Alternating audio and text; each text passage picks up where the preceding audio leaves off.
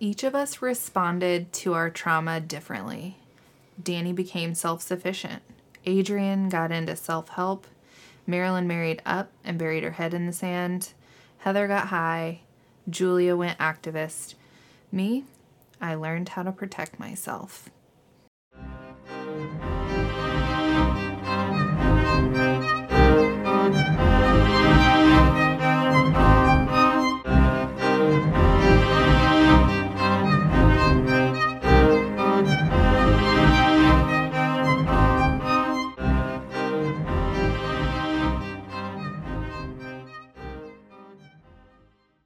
Dun, dun, dun.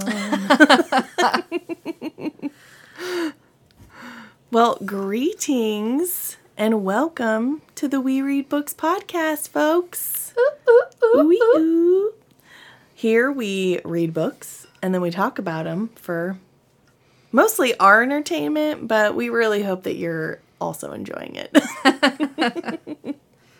Yeah, I mean, blessings all around. Right. Sorry, I'm hydrating. I feel like I haven't drank enough water today. Me either. It's probably not true. Probably drink like 40 gallons, but it's a weird phenomena whenever you drink a shit ton of water and then you just feel so thirsty. What is that about? You and Emily both are just such water drinkers. You would feel like a desert if you drank as much water as I drink. And it's probably the source of several of my problems, but I'm just not thirsty very often. Yeah. Or, water just, my brain's like, ugh, so boring. But I don't like those water flavorants either because they have a weird taste. Mm-hmm. Or they have like those fake sugars and then those give me a migraine. So, yeah. But I have to like mentally tell myself, oh, girl, you haven't drank any water today, and it's 11 a.m. Get over there and drink some water. By 11 a.m., I have consumed so many liquids, it's not even funny. Right. Like, half a pot of coffee, easy, and probably one whole, tumbler, 32 ounces. I think my brain just gets so hyper-focused that after I feed my gurgling hungry belly because I pop my eyes open hungry. Other than that, my body is like, okay, focus. But and yeah, it's not usually, usually I drink something before 11 a.m. But there are days where all I've had are coffee and then I'm like, oh, H2O would probably be beneficial as well. Yeah. But yeah, the well-hydrated woman across from me, that is mad. And our dehydrated woman is wet. Just call me the Sahara Desert. Sahara. Hey, Sahara. That's what I meant. Oh, goodness. Okay. Oh, we have some social channels that you can visit. Instagram and TikTok are both at We Read Books Pod. And our email is wereadbookspod23@gmail.com. Woohoo! Yay! I was trying to think what because we've been watching Parks and Rec, and it's that episode where they go on that radio show. Crazy Ira and the douche. Yeah. I was trying to think of one of their sound effects that they make, but I didn't think of it fast enough, but they're also probably all wildly inappropriate. Yeah. Oh, gosh. Those are really... funny episodes when they go on that radio show. Any of the episodes where they're on the show is really funny. Right. But yeah, I was like, ooh, maybe I could think of a good soundbite from there. And then I was like, ooh, maybe not. Yeah, they're all fart noises. Right. Oh, gosh. Well, today we are talking about the Final Girl support group. written by Grady Hendrix. That's right. Do you think that's his real last name? You know, I don't know. And I did read the little blurb in the back, but I don't remember. I mean, normally they don't say, hey, this is my pen name. Yeah. Right. But it's possible, though it does sound like it was made to sound cool. So you never know. Some people are lucky. Some people are lucky. Whenever I encounter a last name with an X in it, I feel like it might not be their real last name. Just not common enough for you. No, like outside of Mandarin Chinese and native Chinese surnames have X's, but they like have a totally different function in the Chinese language, obviously. But not very many Caucasian names end in X. Okay, good to know. So, I mean, the only Hendrix I know is Jimi Hendrix, so. yeah, and I don't think that was his real name. We're just, you can just make names up. Totally. I mean, I would write under a pen name too. Why didn't we do that for the podcast? Oh my God, we could have made up our own names. We could have sounded even cooler than we already do. If I was going to choose a stage name, what would it be? What would I choose? I don't know. It would not be anything like outrageous. Yeah. I'd pick like Amelia or Genevieve. I don't know. Francesca. Francesca. I actually knew someone named Francesca from Italy. Nice. She was a foreign exchange student who stayed with my Aunt Mary while I was a senior in high school, so she came to like Christmas and stuff, and she was very nice. That's awesome. Yeah. Yeah, her being from Italy, like a name like Francesca makes sense, you know? Yeah. Not to say that you can't be born in America named Francesca, it's just uncommon. Or if you are named that, then you're automatically going to have like a nickname like Frankie or something. Yeah. You know?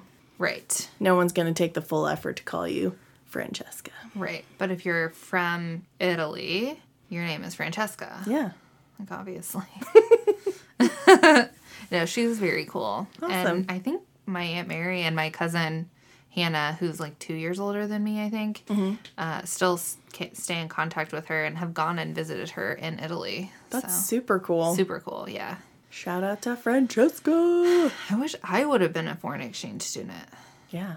Mom, God. I'd say it'd be cool to have a pen pal, but this book kind of makes Yikes. you maybe think twice. Yeah. I think I did have a pen pal from Brazil, maybe?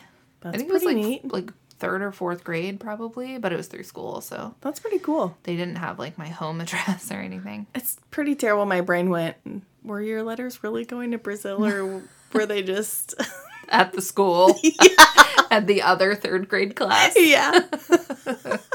It's a conspiracy theory. No, I'm sure your pen pal was real. And I mean, when they talked about their life, surely they were being genuine. It wasn't some Hopefully. kid like, I mean, I don't know. today we have an assignment, like 3 doors down from yours. You're going to write as if you live in Brazil. Okay, go. Yeah. Yeah, I remember nothing about the pen pal, to be frank. But I know I had one, and I'm pretty sure they were Brazilian. I don't know. Maybe not. Who knows? I did not mean to just ruin that. When you're 8 years old, you just kind of, Right. Believe shit. Or maybe I made it up. Maybe I'm crazy. Just like Shout out to Mad's pen pal from Brazil. We believe in you. You were real. You are real. Okay. So our author is Grady Hendrix, as we've said. This novel is pretty new. Mm-hmm. It was published July 13th, 2021. I'm trying to remember, is it the newest or most recent or... No, The Love Match. The Love Match, that's was right. This year. Wow. I think when we recorded it, since we pre-recorded so many, when we pre-recorded that, there weren't even really reviews on Goodreads yet. We grabbed that one hot off the presses. Yeah, we did. But I think this is a close second. Nice. What's funny is whenever obviously we're going to talk about this being an adaptation later, but I think this was picked up in, like, at the end of July 2021 by HBO to be adapted. And that's crazy to me because we couldn't find how many copies were sold. So and when I saw it, I have no concept of like how popular it is. I just thought it was like, ooh, that book sounds cool. Especially for like my movie interests and stuff. So I was like, that seems neat. But, normally yes, it says New York Times bestseller, but usually, if it's like a big deal, it's got, like 5 stickers on it ruining the cover and all that jazz. But that's crazy to me that we can't find how many copies are sold, but it already has a TV deal. Yeah. So it seemed a little odd to me, to be honest. I don't know if maybe he pitched the idea of the show before the book was released and they were going based off manuscript and the popularity of his previous works. I would guess yes. But that still seems strange to me. Like, what if that particular story just didn't hit? Yeah. True. Very true. Because that happens. Because, like, the back of the book, talks about some of the other books that he's written and stuff. And there was another one that it said ongoing talks for a television show, but no date is set yet or whatever. So maybe it was sort of like hey, if you pick this up, I've also got this one in the works. And they were like, ooh, yeah, let's grab that one too. So, but I don't know anything about his other works as well. I hadn't heard of them until I read them in the back of this book. So, yeah. So I was very surprised to see how soon after this was released that it was picked up. But I did have another spot of book news on the third book in the Legendborn series. Oh, do tell. But it's the title. The title was released, and I have forgotten it because I'm terrible. You are very far from terrible, my friend. Legendborn Oathbound is going to be book 3. Oathbound. Very appropriate. So, let's see if they have a release date listed here. Expected publication, January 1st, 2025. Okay. So. I mean, I got to get to reading the second one. I know, me too. I couldn't remember if you had read it yet or not. I have not. I do have the audiobook, but I just want to read, like, the physical book. Although I did really enjoy, I listened to the audiobook right before we recorded because I had already read the physical book before that. And I did like the narrator, who I assume is going to be doing the second one. You would hope so. When I saw January 1st, I was about to be really excited. And then I was like, oh, that's a 5. So, got about a year and some change for that one. Right. Sorry, I was thinking about, you guys know Maddie's deep dismay for Winds of Winter. And I was watching this movie the other day, Logan Lucky, and it's such a fun movie. And they have a scene where these prisoners are holding guards hostage, and one of the things that they're requesting is Winds of Winter and what is the other one? A Dream of Spring. To be added to their library. And the warden is trying to explain to them, they're not out yet. And the guy is just like, that's not possible. It's an argument back and forth, and it's so amazing. And I was just like, yes, Maddie needs to know about this. It was a really funny video and also depressing. Because that movie was made a few years ago, and the problem is still current. It's an ongoing issue. It's also really funny because whenever I was still working at your current place of employment, Carl and I would have this conversation like once a week. And he's like, it's never getting published. So you should just start believing that it's never going to happen and forget about it. And I was like, Carl, no. Like, at first you just thought he was trying to mess with you and be cruel, but now I think he was trying to save me from myself.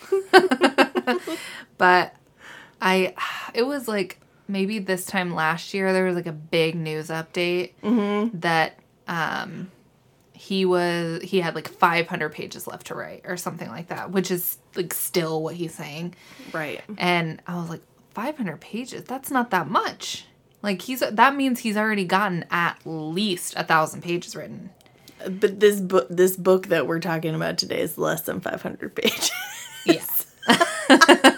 So really, he should just release it as is, and then release the other 500 he hasn't as like a, I don't know if you would consider that a novella or a short story or whatever, but just do a little like, you know, like ACOTAR did the whatever in Starlight, like small book, you know? The little novella. Yeah. Mm-hmm. I mean, just do that. 500 pages in the series of A Song of Ice and Fire would be a novella. Right. I was going to say, I know compared to standard books, that's not a novella. But for him, it feels like it is. So it's like, just give us what you got.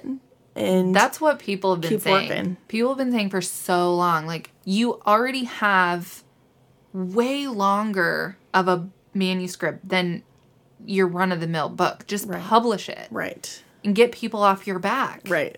And he simply will not. Which, I mean, kudos to him for, like, standing his ground. But when does it end, my man? Like, he's done interviews where he says that the reason why it seems like he's constantly writing and never making progress is because he writes and then he rewrites and then he rewrites and then he rewrites. At one point, you have to be decisive. You cannot... Yeah. This is where his publisher and his editors need to be like, George, I'm taking your computer. I'm taking these 1,000 pages. They're done. They're final, locked. Right. I'm deleting them on your computer, and they only exist on the publisher's computer. Right. These 500 pages are yours. Right. Now, finish them. Sir, are you doing a multiverse? Because if not, you're going to have to pick one. And for the sake of my friend, I need you to do it. Yeah. Right now. George. So, yeah, that's if I was his publisher / editor, whom he's been working with since the 90s, that's what I would do. Oh, you got to get hard with them. And they're just not doing it. I just envisioned, like, the mafia coming to his door to get hard with him. Yeah. Pouring the concrete into the mold on his feet, and they're like, are you going to release the book? Are we going to have to take drastic measures? That's right. George? Oh, God. Or we're going to have, like, a Misery situation. Someone's going to kidnap him. He is probably dangerously close, and we're getting into the winter months soon, so he should really, you know. He should keep his head on a swivel. There are people out there probably would do that. I'm assuming Misery happens. Maybe it doesn't happen in the winter months. It just seems like a, you know, I've closed-in kind of story. I've never actually seen Misery or read it, but I feel like it happens in the winter. I've seen it. It's been a very long time, but I've never read it. But yeah, well, maybe one day. One day. It'll happen. Anywho, I guess we should tell you what the Final Girl support group is all about. What it's about. Well, I'm assuming you wrote the one-line plot summary, because I didn't. I did, but I meant to ask you before we started how you felt about it. I love it. Okay, great. It's actually very close to what I had, like, as I was leaving work on my way home tonight, I was like, I need to do the one-line plot summary. And it's actually very dangerously close to this. Boy, our minds. Yeah. They're melding. Well, would you like to read it, or close. would you like... Well, you wrote it, so I think you should read it. Okay. After more than a decade of meeting in a support group, 6 women who have endured the unthinkable are fighting for their lives again, and they won't go down without a fight. I didn't, Intrigue. Yes. I didn't want to, give too much away. Give it away. Yeah. If any, it's like the Final Girl support group. The name's right there, so you don't have to say Final Girl 20 billion times. Or do you? I think it'd be better if you didn't. I agree. Grady. But, spoiler alert, we like the FG combo a whole lot. Oh, my God. If you took a shot every time the word Final Girl was used, you would be dead. Death immediately. By shot, I mean of alcohol. Yeah, if you drank liquor every time, you would just be dead for sure. You would have surpassed the legal amount, the safe amount for your physical body, and you would no longer be with us. Yep. That's how many times it's used. So, it becomes redundant. A little bit. And I mean, a lot of it. Again, a lot of these decisions should be caught in editing. Who's editing these books? Where are these do you go to school to be, or is there a class for editors? Yes, there is. When I was in grad school in the English department, there were 3 main tracks you could go down. You could do language and literature, which is what I did. You can do creative writing, and you can do copy editing. So yes, in short, and we all of those tracks take a lot of the same classes, obviously. But if you are a creative writing, you do a lot more creative writing courses, and that's what your final thesis is a creative piece, so on and so forth. So I took up many classes on editing. Maybe the editors need an editor. Yeah. And maybe some of these editors just either don't care about repetition that much, or they give the authors a little more leeway than they should because of previous success, maybe. I was thinking that, like a Stephen King, how comfortable do you feel giving him edits? Right. You know what I mean? An author that's been writing for forever, that has a trillion books on the market that are incredibly successful. But if I were that writer, I would want my team to tell me. It's like walking around with spinach in your teeth. Right. I don't care how famous the person is. Don't you think they'd rather you tell them, hey, you got something in your teeth, than just let them go out there with a giant tree of broccoli in their face? I agree. And I think, obviously, Grady Hendrix is not Stephen King. No. He's certainly nowhere near as prolific as your Stephen Kings, your Brandon Sandersons, your George Martins. Right. I imagine that George Martin's editors probably are George, you gotta quit. Right. But at the end of the day, they're gonna publish that book regardless. True. And maybe Grady's thanks for the suggestion. I like it the way it is. Yeah, maybe. Kiss a butt.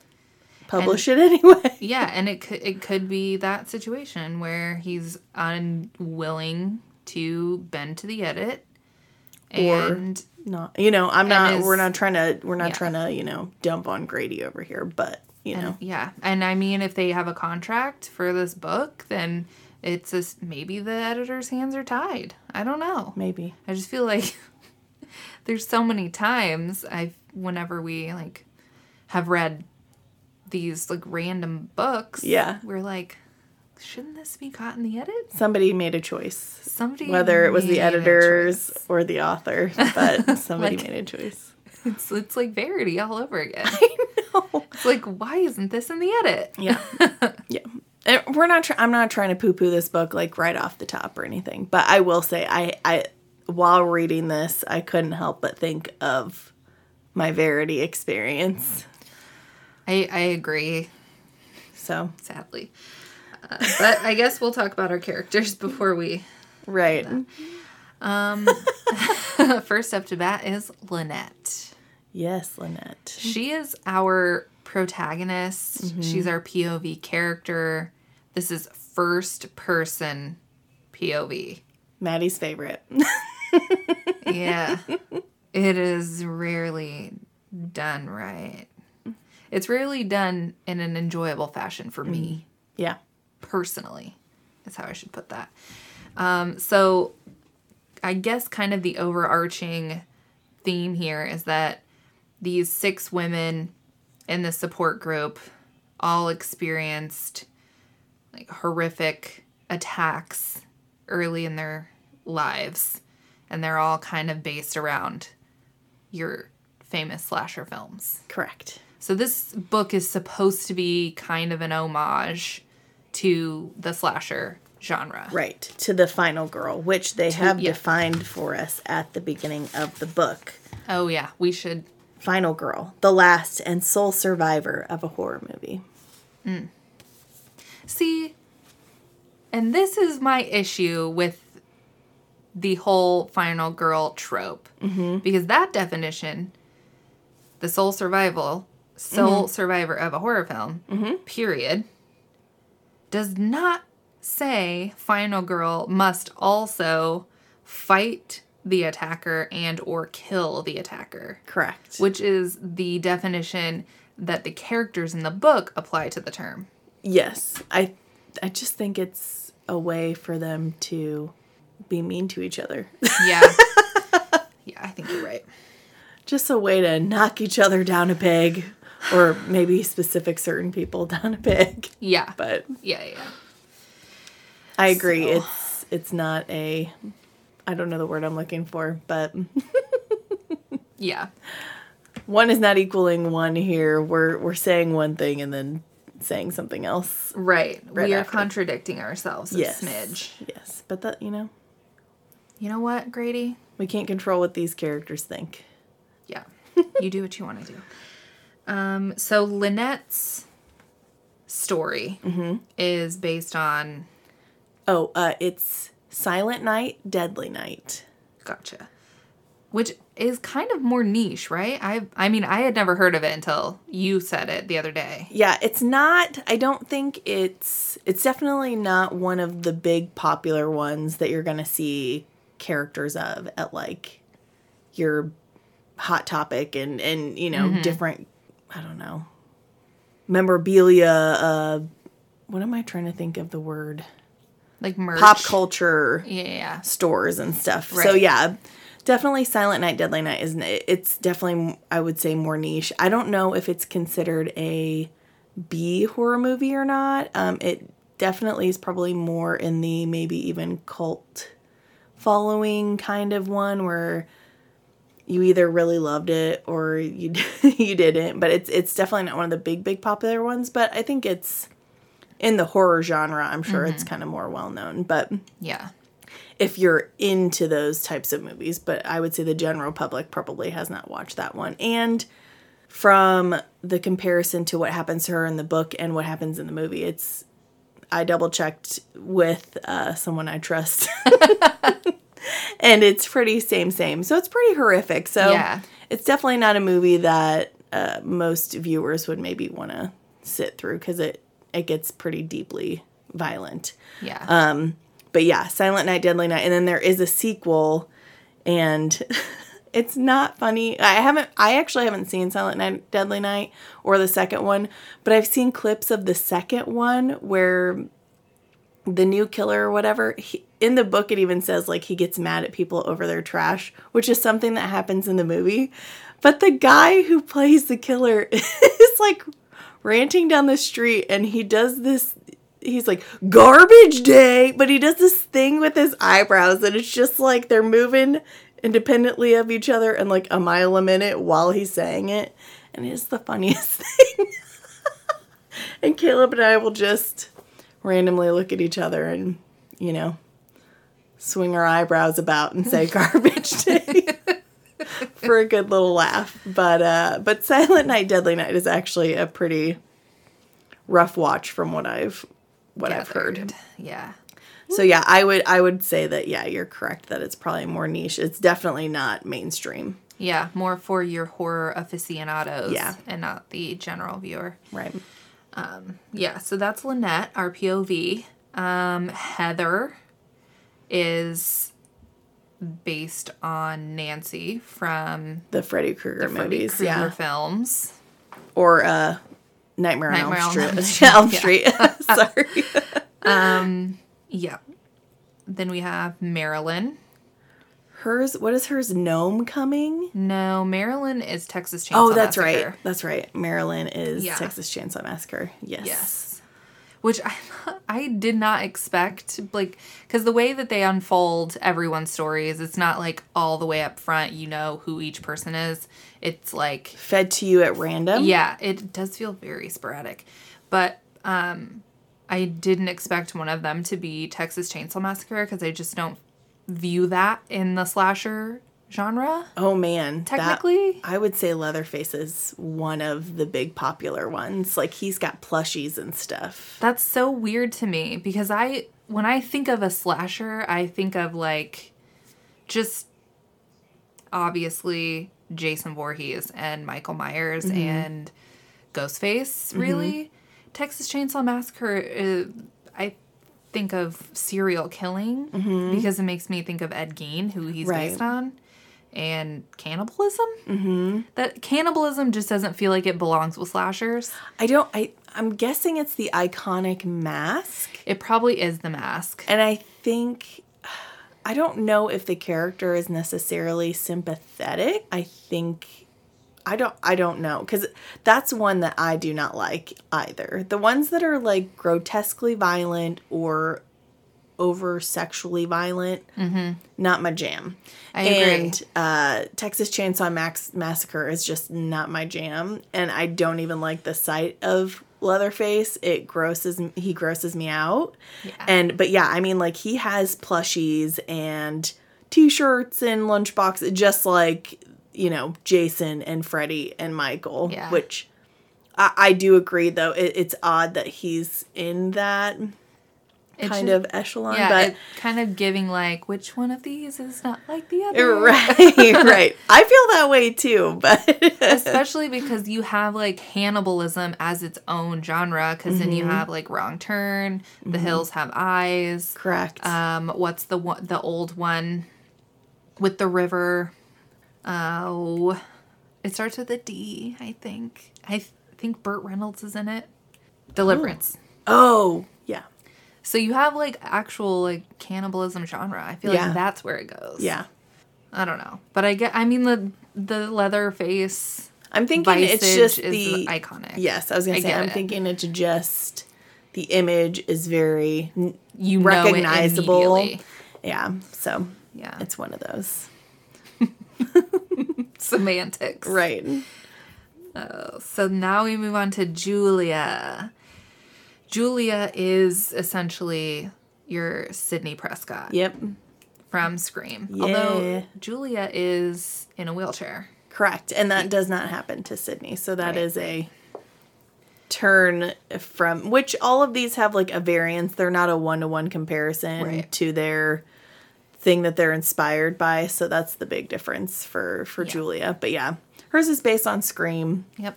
I love Scream. Scream is my favorite. Yeah.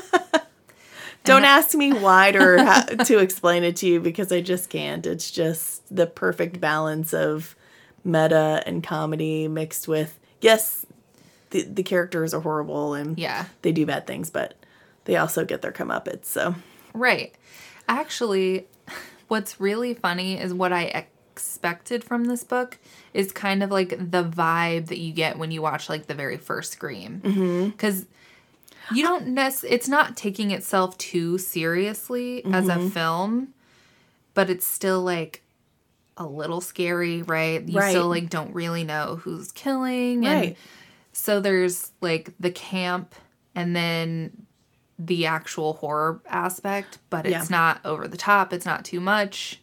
It's just all the different things it's playing with, the humor, the scare, the gore. It's all like right on that, for me anyway, that perfect level. Yeah. They're all balancing each other really well. Like Wes Craven is just, he's brilliant, which he actually did The Hills Have Eyes, which is, again, not my jam. Ooh, but I do like a lot of Wes Craven's stuff, and Scream is definitely my favorite. But yeah, it's truly a perfect balance of all those different aspects. And I was expecting that kind of thing from this book as well. There's a certain self-awareness that Scream has as a movie. Like, it knows what it's doing, and it's not trying to pretend that it's not. Right. Where that's definitely not the case with this book. Right. But that's what I was expecting. And Scream, it's funny because when people reference Scream, they're like, oh yeah, it's like one of those meta things. But they don't really realize that it was one of the first ones to do that. Yeah. I mean, It was the one to do that. It's like 97? It was a time when slasher movies were kind of dying off, and it really revitalized that. But then the scary movies, quote unquote, came out and made a big joke and mockery of it. So I think a lot of people think of Scream as a joke, and which is just truly sad to me. But yeah, it really was the movie that kind of brought back that, or did that meta, self-deprecating, but also self-aware, also still giving you what you came for kind of thing. So I could go on forever and I won't. But yes, Julia's story is based on Scream, but yes, she did end up in a wheelchair after. Now, some of these girls only had one encounter, but I think most of them, quote unquote, had, even in the book, they consider their second attacks as sequels. Yeah. Because not only have these women experienced, being attacked by a killer and survived, but they've also had movie franchises made about them. So in that respect, the book is meta in that way. Yeah. But yeah, so on Julia's quote unquote sequel attack, she fell out a window and in an attempt to save her roommate, and her spine was injured. Yeah. Yep. And next we have Dani. She is our Laurie Strode. So her story is very like Halloween-esque. Yeah. So yeah, it follows the original Carpenter Halloween 1 and 2 storyline with a dash of the, I think it's 2018 Halloween. But which one is that? Halloween Forever? No, it was just Halloween 2018 or whatever, because they have the Halloween 1970.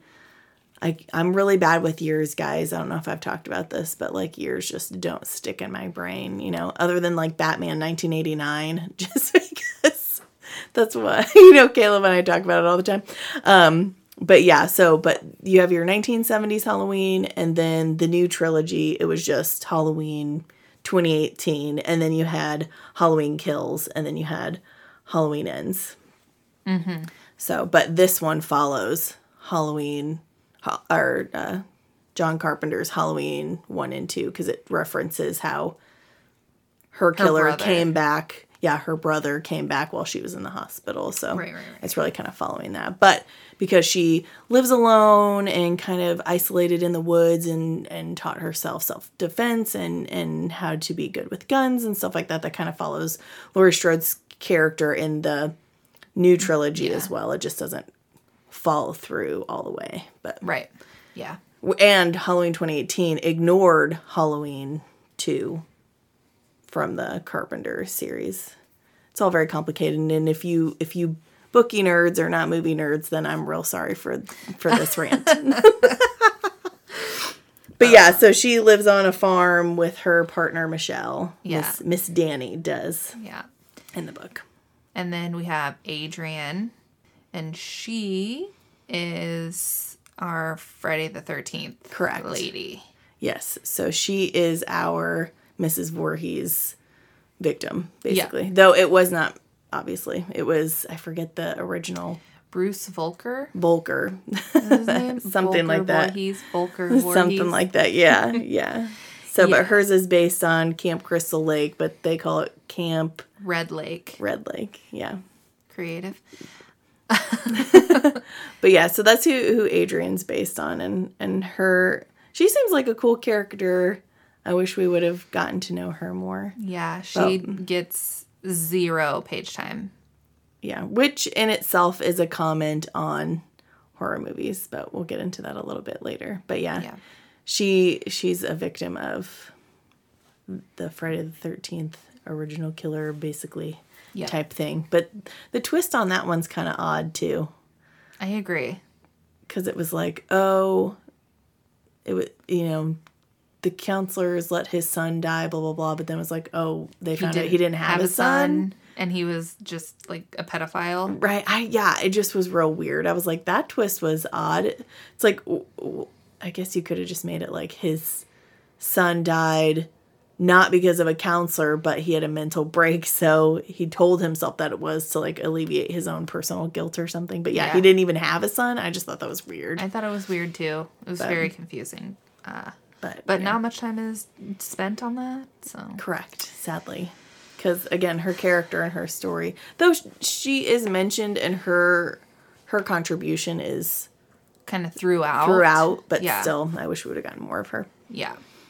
And then Dr. Carol, she is the therapist who kind of runs the Final Girl support group. Mm-hmm. Stephanie Fugate is kind of newly minted Final Girl at the beginning of this book. So, because all of our Final Girls are older, like they basically their tragedies happened when our real life movies happened, is like the setting that they put their stories in. So most of them are older, though I have a hard time not imagining the person I'm reading as my age. Mm-hmm. That was a struggle for me. And I don't know why my brain can't get around that, but most of these characters are older. Yeah, I was trying to do the math, which it never ends well. But I think that Lynette would be like right around 40. See, I thought she was, the way she was described, she was like in her 50s or something. But I don't know. I can't remember if we get told. We just know that she's gray and wrinkly. They kind of mention how they're quote unquote old ladies, basically. Mm-hmm.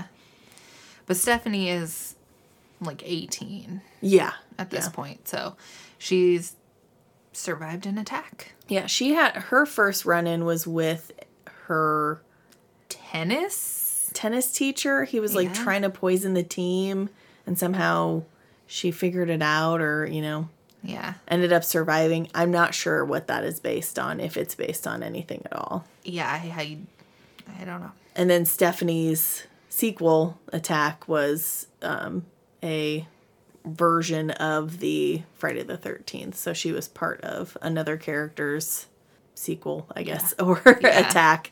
She was part of another person's attack, so she was a victim a second time as well. So she's a well-established Final Girl, I guess. Yeah. She's been through the ringer, just like the others. And we have Chrissy Mercer. And hers, I didn't get hers at all. We don't really get it described. You said it's supposed to be Leprechaun? I'm assuming, because hers is like, they say that her real life story was turned into a movie called Gnome Coming. So if it's Gnome Coming, I'm just assuming it's Leprechaun. Yeah. We didn't really get any detail of her attack or what happened to her. Just that it happened at Homecoming. Yeah. Which I don't believe that the Leprechaun movie had anything to do with the dance. So then, but... Definitely not the first one, because that's the one that Jennifer Aniston is in. Correct. But, I mean, like, those get wild. So, I guess, but again, we don't really get any other description besides that. But when you add gnome into it, the only other comparison I can think of is Leprechaun. Yeah. Yeah. Because there are other horror movies based on dances. Mm-hmm. Right. But again, when you're throwing the name gnome in there, the first comparison I come up with is Leprechaun. But we didn't get any details of her attack other than that. So, which I thought was kind of a if you're gonna go there, go there. Yeah, weird choice. Yeah, there. And her character, weird. She's bat poop crazy. Like, I don't. Yeah, I don't even understand her character or her motivations. So, I understand very few motivations of any of the characters, if I'm being honest. It's a problem. It's a thing. Next we have Sky and Pax, and they're Dr. Carol's sons. Right. Sky is 26 and Pax is 8. Yeah. Quite the age gap. An age gap. It happens. But it does happen. 20 years is a pretty big one. Yeah. Nigh on 20 years. Or I guess 18 if he's 26. I couldn't remember if he was 26 or 28, but so thanks for remembering their ages. Either way, that's Weird. Yeah. And then we have Garrett P. Cannon, and he's a police officer. He was a police officer.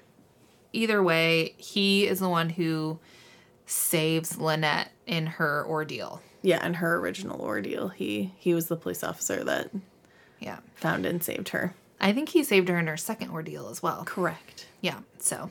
But he's kind of a shit guy. Yeah. So. Pretty yucko, but yeah. I feel like our descriptions are pretty vague, like vaguer than normal, but you'll get all the information as we go through the plot points, but we felt it was more important for you to know who they were supposed to be based off of to it's get easier. into it. Yeah. Yeah, especially because when we're going through like the full plot points, it's easier to just get through the points instead of stopping and then detouring on their story. You mean like it did in the book?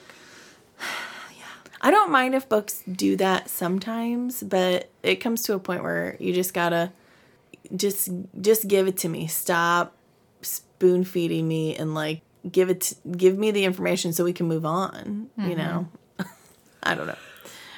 I agree. We'll get into all that, but let's just get into the plot points. So we start the book, as we said, we're from Lynette's point of view, and she's waking up in her apartment.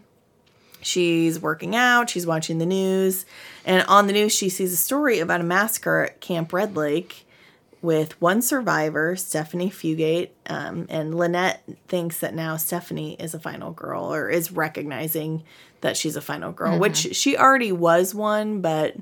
You know, now she's really one because she's had her second attack or whatever. Yeah.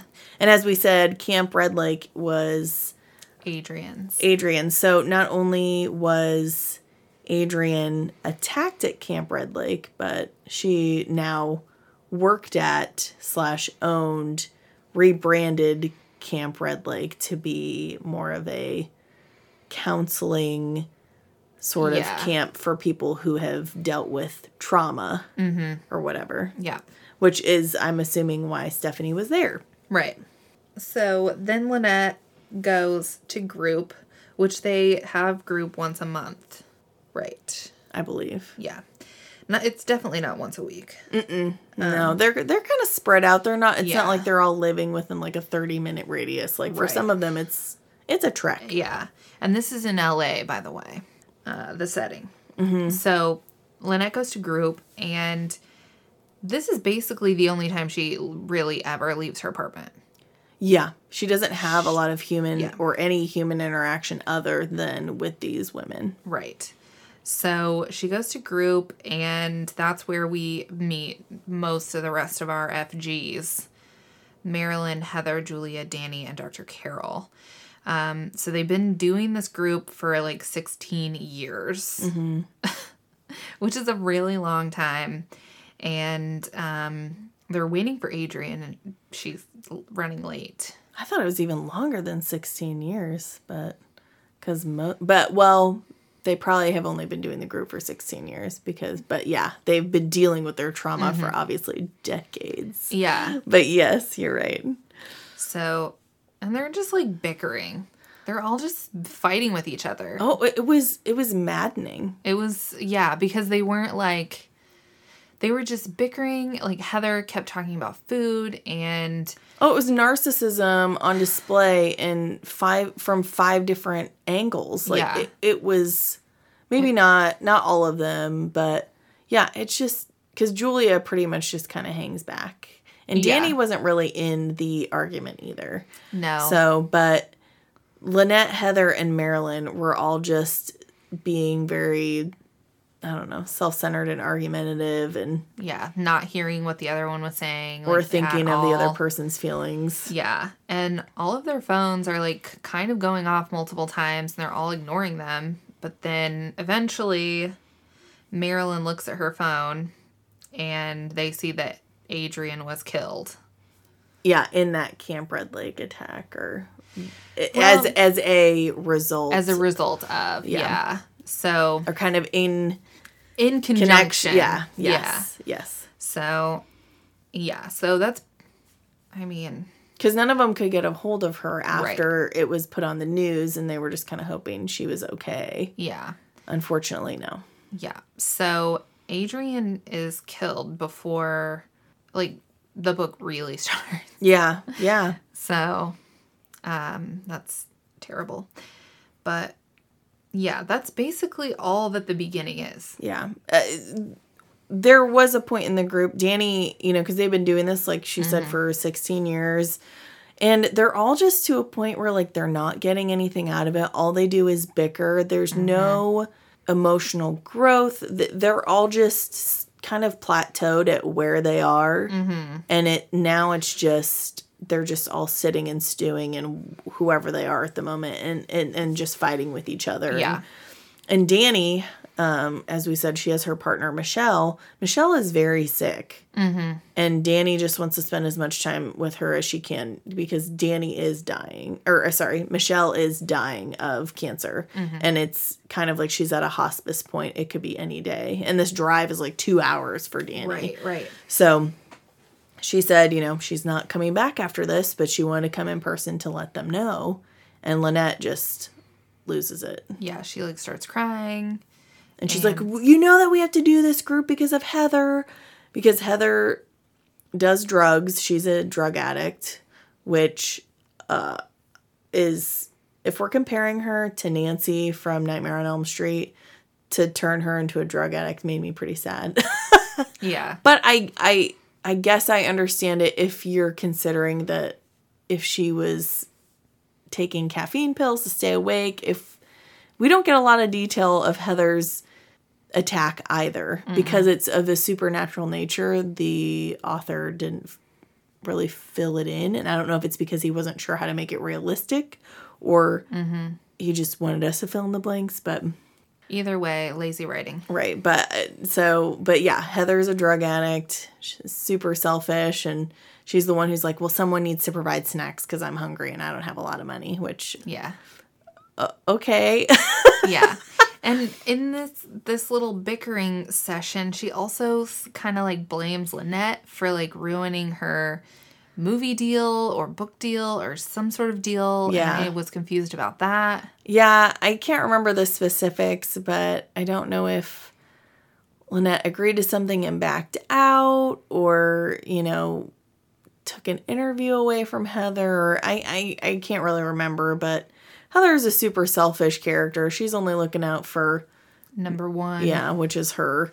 And yeah, but and all this, Lynette's like, we have to have group, otherwise, what else is going to keep Heather sober? Which Heather's not sober. So, Lynette's projecting, and really she's the one that needs this group. Yeah, because she's the one who's coping the worst. I think so. Heather's up there. Yeah.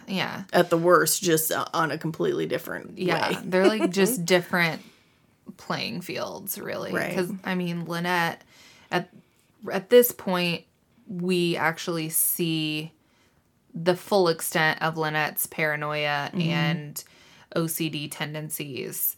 The way that, she takes, like, multiple buses that double back and go here and go there. And she's riding buses for, like, hours. Yeah, she does that on the way to the group, too. Like, she's always checking shoes of people that are getting on the bus and seeing if anyone is familiar following her and always making note of people's face. She's always double checking, backtracking. Like, she is, like, doing this super spy thing where, she's making sure that she's not being followed. No one knows where she is, So, yeah, when she leaves, she only leaves the house for this thing. Yeah. And she goes through great lengths to do so. It's that important to her that she risks, her, in her mind, her safety to be here. But she won't admit that she's the one that really needs this. Whereas everyone else in the group is basically like, we don't come here for Heather, we come here for you. Yeah. And that was a kind of a big blow to her. Yeah. And she almost, she doesn't really accept it in this moment. No. Which is, it's, I don't know. But you're also getting this from Lynette's perspective. So immediately that she is an unreliable narrator. Yeah. Hard. Yeah. Like, you cannot trust anything that's coming in because it's all from her perspective, and Right. she's clearly unwell. And she's agitated at Marilyn for, she's like, I know Marilyn is just sitting there wanting to check her phone and she's not even engaged in the conversation anymore. Which Yeah. the conversation is, there's no meaningful conversation happening at this point. It's all Yeah. bickering and arguing. Lynette's not even like understanding of Danny's, Danny could even say like, you know, but Danny didn't say, but it's just like, you know, she needed to step back to be with Michelle. It's like, no one even said, oh, well, after Michelle passes, would you consider coming back? Like, that wasn't even a question. It was just like, how could you break up the group? You know that if you stop coming, then everyone else is going to stop coming too. It's just like, she completely flipped out on her. It's like, Yeah. instead of recognizing like, oh, dang, I need this. And Dr. Carol, what are you doing? She was doing that therapist thing and asking like kind of passive questions, but like she should have stepped in and been like, okay, let's really break this down because I think we're actually having a moment here that we need to discuss. Yeah. But Yeah. so after that bomb, that's when everyone finally checks their phones and we find out that Adrian's dead, and that's a huge blow. Yeah, huge blow. Because they consider Adrian to be or at least Lynette considers Adrian to be the best of them in the sense that she took over, like we said, you know, the Camp Red Lake and turned it into a place for traumatized people to go and to get the help that they need and to kind of rehabilitate. And we kind of learn a little bit of her story, right, at this point, or is that a little bit later? I think we learn a little bit, but I don't think we really like fully learn her story, to be honest, because I think there are like tidbits sprinkled in about how she used the proceeds from like her movie franchise. That's right. She it's because of her that everyone made sure to own the rights to their franchise instead of Right. like someone else, the manager of production or whatever. So she's kind of set that precedent. Right. And she used that money to buy Camp Red Lake and turn it in. And then she like speaks at like all these events and advocates for victims and Yeah. Yeah. and for women specifically. Yeah, she worked through her trauma and came out on the other side and wanted to help others, Yeah. and I think that's amazing. Yeah. Like I said, Adrian sounded like an amazing character. Yeah, and it's a shame that we didn't actually get to experience her. Correct. Yeah. And they do make a point to say that, you know, and this is a horror movie trope, especially back in the day. It's like the trope was that like a black person in a movie or African American person in a movie, they were going to be the first one to die without question. And of course, she is an African American woman, and she's the first character in our book to die. So it comments on that trope, but also falls into that trope, which has been done before. Yeah. But you know, so Yeah. it did a meta thing there, I guess. I'm not sure. Yeah, I think the problem with that is that she's the only minority in the group of our final girls, and she's the only one of them that dies. Yeah. Not just the first. That's true. And so whether or not Grady Hendrix was trying to comment on that kind of the token minority is the first one to die trope, it should serve the story in a way. And really, the only way that Adrian's death does anything is eventually she's the voice in Lynette's head Yeah. to like make her make better decisions. Yeah. After she makes a slew of horrific decisions. Yeah. So it just doesn't.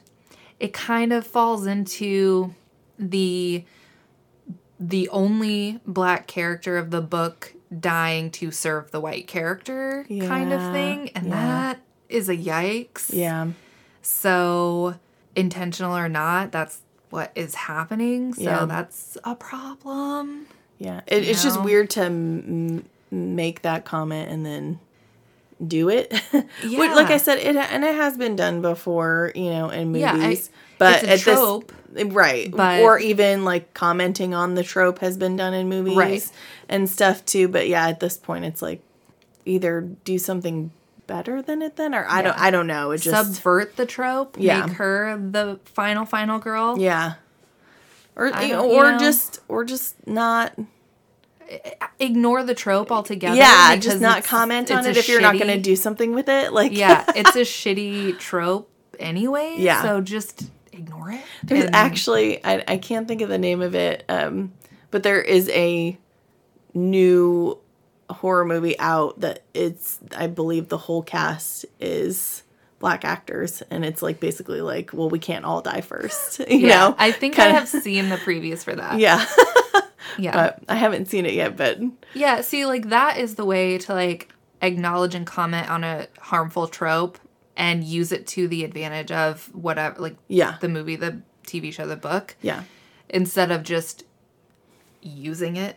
Right. Right? Even the second Scream movie, the first two characters in that one are African-American actors, and Jada Pinkett Smith is one of them, and she makes the comment about all of that, and you know, talking to just she makes the meta comments and stuff, and she ends up dying. But there are also Black characters in the movie that live as well, that like are smart and are like, yeah, I'm not sticking around for this and getting killed. I'm out of here. Yeah. So they did the trope, but at the same time, like, had the character make the comment on it themselves rather than someone else in the story. And I don't know. It just, I'm not like, I'm not fully equipped to discuss this topic. But it's just, at this point, if you're going to say something about it, then make it count or subvert it. Yeah. You know, but I don't know. Yeah, I know. Yeah, it's hard for us to make a definitive statement on a topic like that, but it's not working for me. No. We can call out whenever it is poorly done, and it is poorly done. And again, it sucks. Like, she sounds like a cool character. We didn't get to meet her. I know. Yeah, it just... She would have made too much sense, and all the nonsense wouldn't have happened in the book, because she would have been the level-headed one that's like, yeah, no, let's not do that. And I feel like Lynette probably would have listened to her. Correct. And the other ones, when they're like questioning Lynette's sanity, she's just like, you don't understand. Mm-hmm. So I don't know. Yeah. Maybe she's lost and they don't know where she is. And they're like, we have to find Adrian, the massacre at Camp Red. Like, where is she? Has she been taken hostage? Yeah. And we need to find her. Yeah. You know what? It would have been cool if we would have and then we found find her alive at the end. Right? That would have been nice. Maybe she's hiding in the panic cabin. Yeah. Because she is so terrified that someone is still at Camp Red Lake, which they are. Right. Oh my, Grady Hendrix, call me.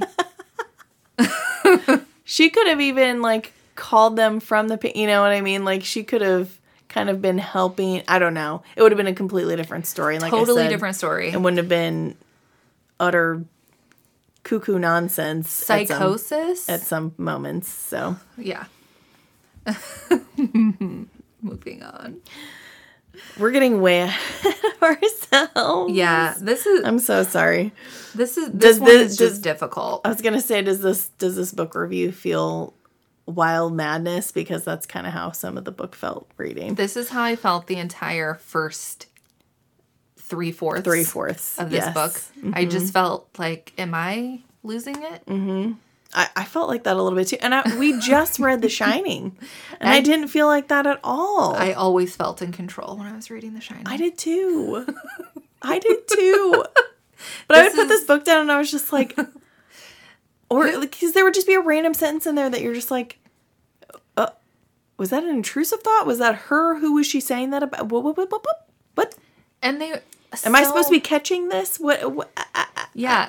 So many of the, like, especially, like, everything before she takes Stephanie, all of that is just, I was like, is this real? Is this written to where we're supposed to immediately distrust Lynette and we are questioning whether everything is not real? Mm-hmm. Because it seems like that's what we're supposed to be experiencing, but it's so unpleasant and I feel like I Unhinged. am insane. Mm-hmm. So this is a super unenjoyable experience for me. You're detached, not just from reality a little bit, but from Lynette. You don't feel connected to Lynette necessarily. Yeah. I don't know. Nothing that was happening in that section made any sense whatsoever. Like, none of her actions, not even when she was trying to reason it through in her mind, which we are in, even her reasoning didn't make sense. Yeah. And so it made me question what's going on. And I almost never have to go back and reread things. Yeah. Almost never. And I would regularly have to be like, I have to reread this because that felt really crazy. Yeah. And I'm like, nope, that's right. Or just like I said, something's like plopped in there and you're like, wait, does that fit with the rest of the pair? What does that mean? Yeah. What was that about? It was just bizarre. Yeah. Yeah. So, I mean, losing Group and losing Adrian really sends Lynette into a spiral. Full-scale spiral. And like Maddie said, like we see her go home and then we see the lengths that she goes to like feel okay being out in public, which she's not even feeling okay in public. She's in constant fear and watching her back, and even she'll get lost in thought and then she's like, oh crap, I wasn't watching the people around me. You know, it's just you just feel like full of anxiety and fear, and it's Yeah, it was so strange. Yeah. And what's weird is she spends all of this energy looking at people's shoes and whatever else, and none of it seems successful. It's not helping her at all. It's not making her catch pattern or anything like that. It just is all very superfluous. Maybe normally she's better at it, but she's distracted because of Adrian's death. So it's even really more disjointed. And like I said, she gets distracted. And like you said, it's just, it's not assisting her. Yeah. If anything, I feel like I'm getting lost. Where hindering. are we now? Yeah. But, she gets home and we learn more about Adrian's story just from, I guess, Lynette kind of telling us, the reader. And they figure out, the first killer was Bruce Volker.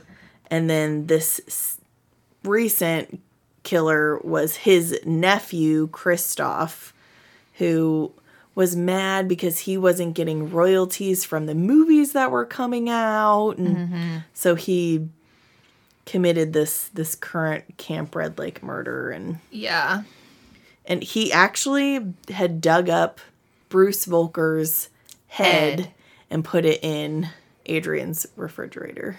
Gross. Which I had to reread that part because I was like, wait, was she keeping Volker's head just kind of like as a I know he's dead kind of thing? Yeah. But so I had to reread that and I was like, oh no, okay, Christoph put it in her fridge to shock her, to catch her off guard, to kill her. But which was kind of wild. That is wild. I mean, it is no easy feat to just dig 6 feet into the ground and open a coffin to get their skull. Right.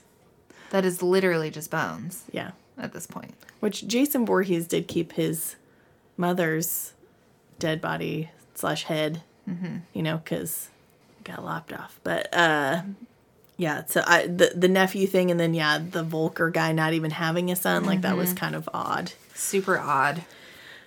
But after we kind of get that little story wrap up, then Lynette's home and we're in her apartment and like we learn about she's built this cage inside her front door that you like enter through the front door, which I imagine has like a million locks on it anyway, and then she enters this like mesh cage that's supposed to be whatever proof, like anything, and then she has to like put in a certain code to like get out of the cage into her apartment. Yeah.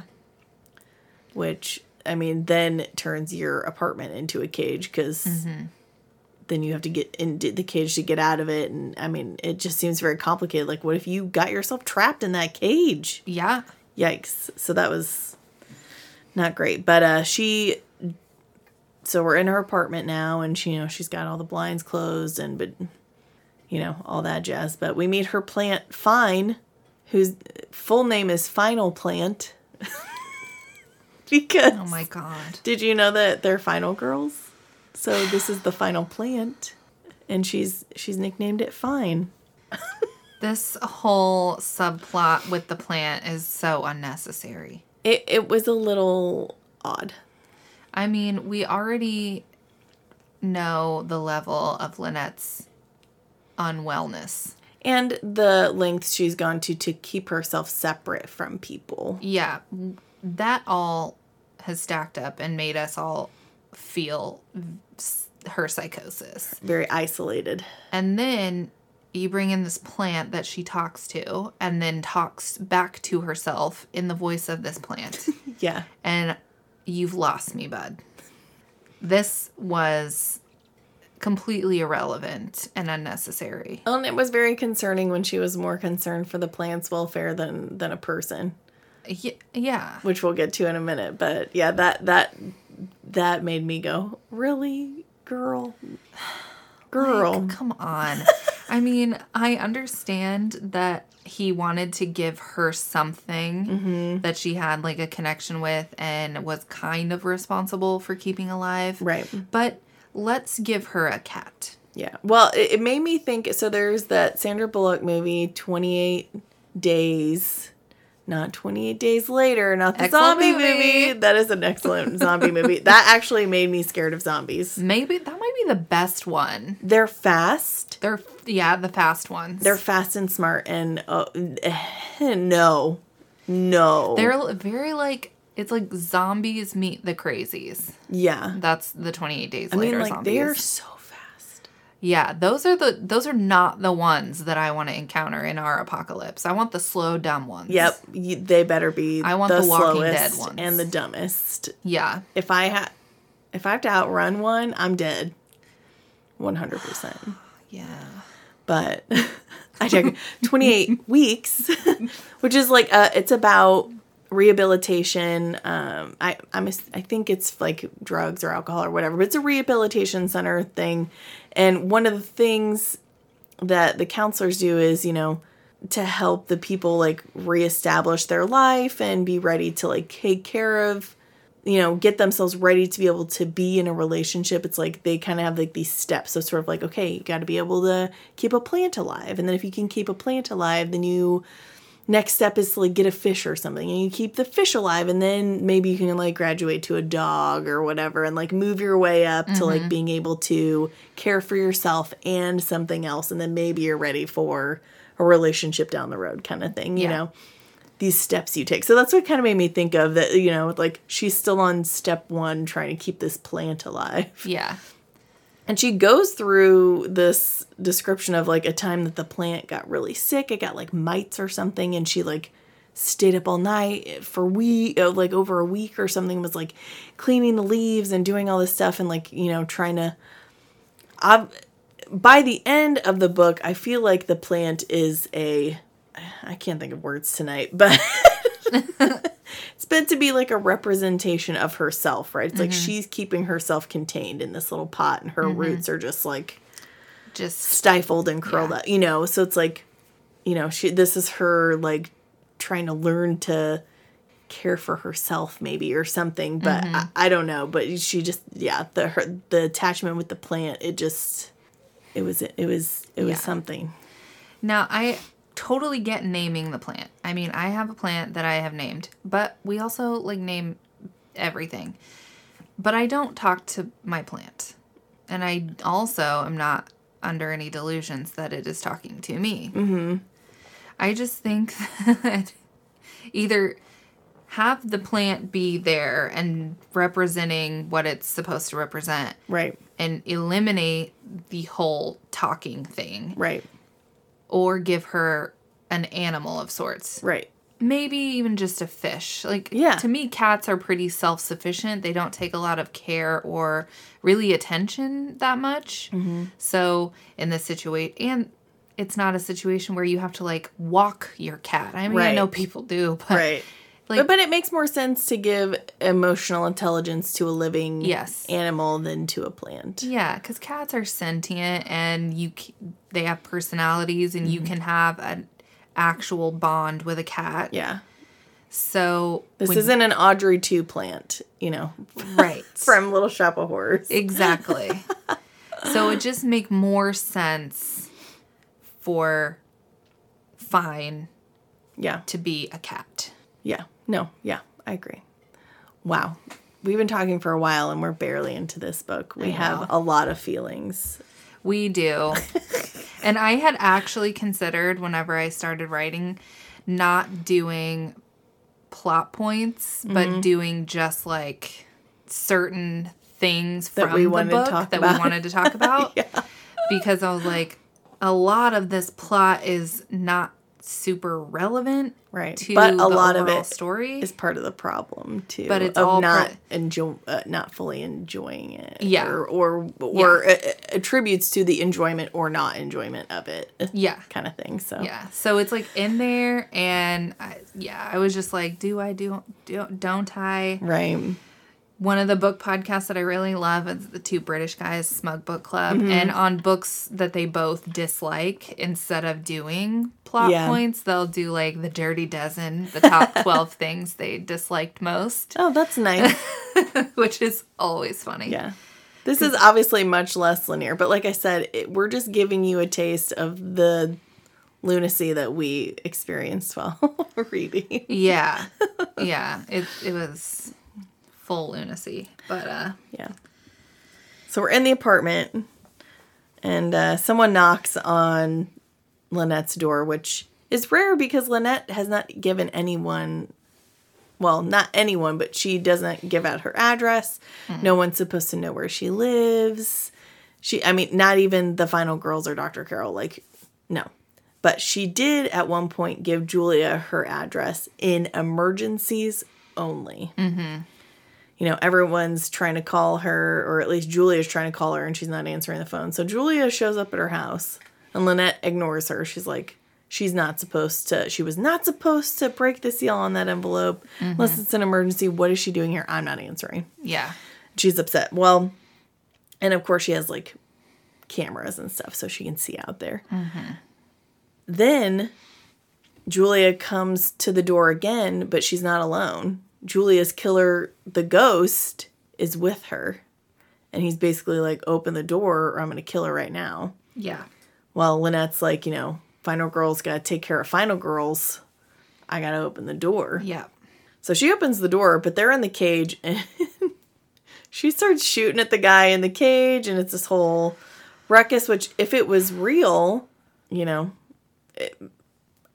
the bullets didn't even go through the cage, unfortunately. Right. So even if it was real, that would have been Bad News Bears because she wouldn't have saved anyone. But turns out, it wasn't really even Julia's killer back for revenge. It was just this reporter guy. Yep. That made me mad. I was like, are you absolutely kidding me? Like, how wildly untrusting this woman is. Mm-hmm. You showed up at her house, and not only that, but you pretended like you were under the attack of your killer. Yeah. You've lost your mind. Yeah. I think I wrote on my little Post-it note, like, WTF. Like, I was like, are you serious? I know. Right now. That's a super shit thing to do. Yeah. And the emergency was that someone's writing a book about Final Girls. Mm-hmm. Yeah. You couldn't text her that so she could read that and go, oh, wow, yeah, I better call her back. Right. Exactly. No, you just showed up and played this weirdly dangerous game. Yeah, because I feel like they've known each other for so long that Julia had to have known that Lynette's first response would be to fire at random. Yeah. Like, hey, it's a killer. I'm going to kill him. Yeah, I just feel like Julia should have assumed that would be her reaction. Yeah. Because clearly, from what we know of Lynette, takes her gun with her everywhere. Uh-huh. And clearly goes through great lengths to not be without a weapon. Yeah. Yeah. Or to be known where she lives or tracked or anything. So Yikes. Yeah. So that wasn't a good decision. Yeah. It's super rude, but yeah, they're apparently someone is writing a book about their group, and Christoph Volker knew about the book, and Julia thinks it's Heather. Yeah. Basically. Because, Heather's always down on her luck looking for a book. And she's always looking for that deal. Right. So at this point, the reporter, his name's Russell Thorne, whatever, he looks out the window and sees cops all over the street, which I didn't really understand why cops were all over the street. I guess probably because Julia was firing her gun, but... You mean Lynette? Oh, yeah. Lynette was firing her I think gun. It was Lynette's gunfire that called the police to their location. So he's like, oh, there are cops out here. But I guess a swarm of police is kind of unusual. A little bit of an overreaction. This is L.A. I was going to say, in like our neighborhoods, probably a swarm would show. In L.A., maybe not. Yeah. So there were cops all over, but then randomly, there a ton of gunfire just comes right into the apartment. Yeah, sniper. And Russell Thorne is hit. I think he's dead. Yes. Julia's hit, not dead. Well, we don't know. As far as I think Lynette thinks, I think Julia, I don't think she's dead. Because Julia was calling after her as Lynette was leaving her behind. Yeah. Lynette flees. Find the plant. He's fallen over. He's out of his pot. And she thinks to herself that she can still hear his screams as she runs out of the apartment. Yep. Along with Julia's screams. And later she thinks about it and she's just so upset about leaving Fine behind. Oh, yeah, and Julia. I was like, girl, get your priorities straight. Yeah. So this was one of the scenes where I had to reread it because I was like, wait. Wildness occurring. And it's weird because, like, on her way home, she was thinking about, when she's checking her surroundings and stuff like that. She makes a thought about snipers and how, like, that's not how anyone's going to come for you. They're going to come for you with a knife. So it's just weird that not a chapter later and she's getting sniped dead. Yeah, and I also just, I thought it was super confusing narratively that she, like, fires her gun in her apartment at Ghost, quote unquote, Russell Thorne. And then there were cops in the street, obviously responding to the gunfire. But then there's gunfire that comes into the apartment. Right. When I first read that, I thought it was the police. Yeah, I think I was pretty sure that it was a sniper right off the bat, just because he was saying how the police were down on the ground and that it seemed like the gunfire was coming from above. But yeah, I at first I didn't know. I was like, are we doing like a SWAT thing where we're like coming in the windows? That was my thought, because like Russell's looking out the window, and so police or people on the street could see him. So my thought was, well, they've heard gunfire. Now they know multiple people are in this apartment. Do they think this is a hostage situation? Is it the police firing at random into the apartment, which seems silly, because why would you just fire if there are hostages? But it was not clear to me. Right. I think that was the only reason why I determined after, probably reading it twice, that it wasn't the police, but also her thought about snipers. The previous chapter, I was like, oh, this is a sniper because of that comment. Otherwise, it wasn't necessarily clear, which could add to your question of whether she's a reliable narrator. Then you're like, okay, is she making up this scenario in her head where someone's coming after her, or was it, just the police, or was it real? Yeah. So I don't know if that's what he was going for or what, but but then she goes to her secret car that is because she talks about how she doesn't drive anywhere, but she has this car, but it's like under a different name, or she's gone to great lengths to not have it connected to her, but all its tires are slashed. And then she goes to this like storage unit, And the lock on it is different than the lock she put on it, which to me, I'm like, so the person that did these things wanted you to notice so that you would be in more of a panic? Yeah. You know, like, why change the lock? Like, why make it obvious to her unless, you're trying to send her into a tailspin, which I guess that was the goal.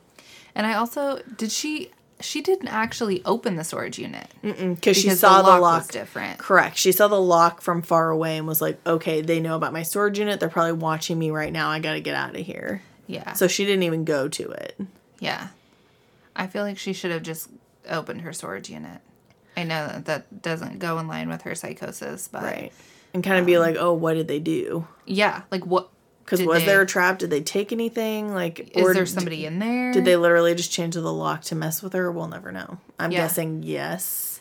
But yeah, because she has that go bag right by her door in her cage, so that's all she's got on her. And she had I think she had a substantial amount of cash in her lock or in her storage unit or whatever. So. Oh, maybe she had a little bit in her go bag, but probably in her storage unit she had more resources. But yeah, either way. That was all of that I was questioning the whole time. Is this real? Yeah. Yeah. Yeah, because it was like I said, it was like you'd have these dual statements of I don't drive. Oh, but I have this car. I have this secret car. It's like, oh okay.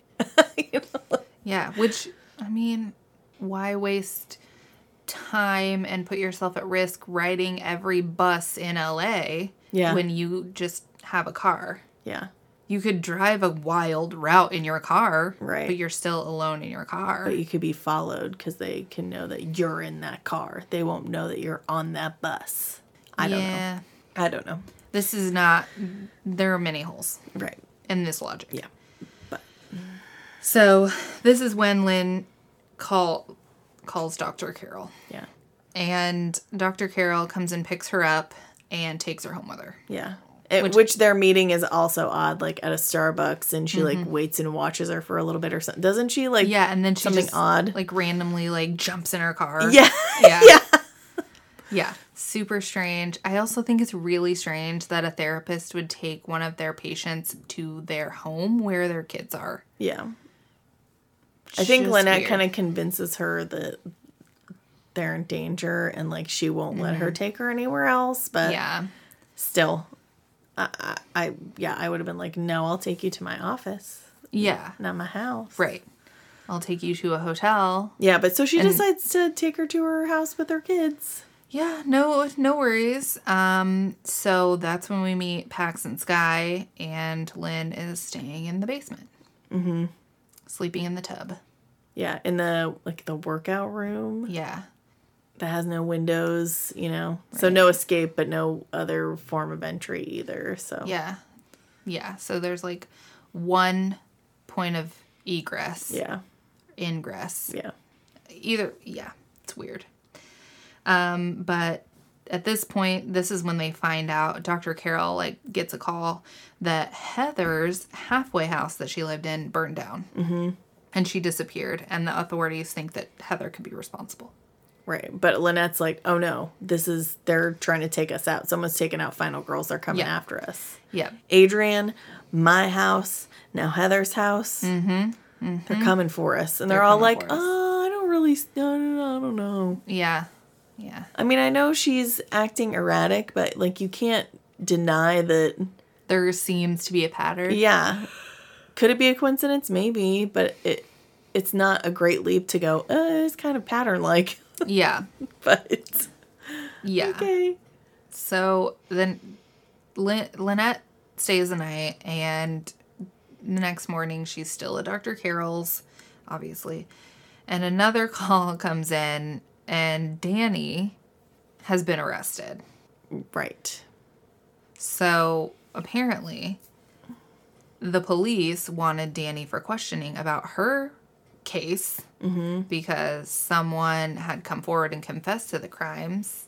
Yeah, because Danny ended up having to kill her killer, a.k.a. her brother, because he was attacking her. Yeah, or people that she loved. I can't remember, but she ended up, Yeah. I think, like bashing his head in or something. Yeah, I mean, it was a violent It was violent. death, but I mean, the man killed a lot of people, and she felt a lot of guilt for that, you know? So then when this other guy comes forward, it's like, oh, so did I kill my brother? You're saying I killed my brother needlessly now? Yeah. Because at first it was just like, wow, I killed my brother. Like, that That sucks. I loved him. But now you're telling me maybe it was someone else maybe, yeah, because her brother and this other guy had escaped at the same time. Right. And the killer wore a mask. She never Right. saw her brother's face. She just killed the killer. And I think was told later that it was her brother, or like the things he was doing implicated that it was her brother. I can't fully remember. Yeah. But yeah, when this other guy comes forward, it's like, you know, because so then she's like, oh, so was my brother just coming to see me? Yeah. Or maybe when she killed him, he had the mask. I can't even remember anymore. Yeah. It doesn't fully really matter. But yeah, Right. but someone else comes forward saying that, oh, they committed the murders, not the person she killed. So she's already distraught. So then the police come to her house for questioning, and they're trying to take her in for questioning. And she's Yeah. like, I'm not going anywhere. Right. I'm staying with my dying partner in here. And they were like advancing on her, and she like shot bullets into the air. She wasn't shooting at anyone. But Yeah. she got tased and arrested. Yep. So, yeah. And that's that point where we get Danny's story. Yeah. So, I could read it to you more accurately, but again, doesn't fully. yeah. It doesn't. The nitty gritty details don't fully matter necessarily in the Nah, not grand really. scheme of things. Right. So Lynn is just chilling in Dr. Carroll's house. And for whatever reason, she goes into Sky's room. Now, Sky's the 26-year-old. She goes into Sky's room. And she catches him in a compromising position. And with compromising materials on his computer screen. And Unusual compromising whatever's on Yeah. his computer screen. it's never described what kind of like porn he's watching. It just says that it's like weird, and doesn't she compare it to like the things that Chrissy deals in or something? Yeah. Sort of, which I also thought was like weird. I agree. I don't know. Yeah. I don't know what Chrissy's doing over there besides, you know, selling memorabilia, but Yeah. she compared it to that, which I thought was odd. I agree. But I didn't want it at that point. I was like, I don't want to know what this boy's doing, so Yeah. that's fine. You don't have to tell me. Right. I know enough. We know enough. So she asks him, basically, she talks to him about his like computer prowess, and he set up all of Dr. Carroll's like website and blah blah blah. And so she's like, come with me to my apartment, we're gonna sneak in like in the night, and we gotta get my computer. I gotta see what the Yeah. police have seen or taken or tampered with. Right, exactly. So he agrees. She like gives him money. Or yeah. She says she's gonna Offers give it. him Yeah, offers him money. Either way. So they are sneaking out. Well, she sneaks into Dr. Carroll's office and sees files on her desk at some point. Yeah, just of other final girls, which Yeah. we know that Dr. Carroll specializes in Yeah. that kind of counseling and trauma. So Right. I didn't think it was that unusual, but she specifically had out Stephanie's folder, which again, a recent victim, so it doesn't Not really out of the not raising ordinary. alarm bells for me necessarily, but It's noted. Lynette just Yeah. like basically notes it. yes. And then whenever it becomes night, she and Sky are sneaking out. And when, you know, Pax, the 8-year-old, sees him.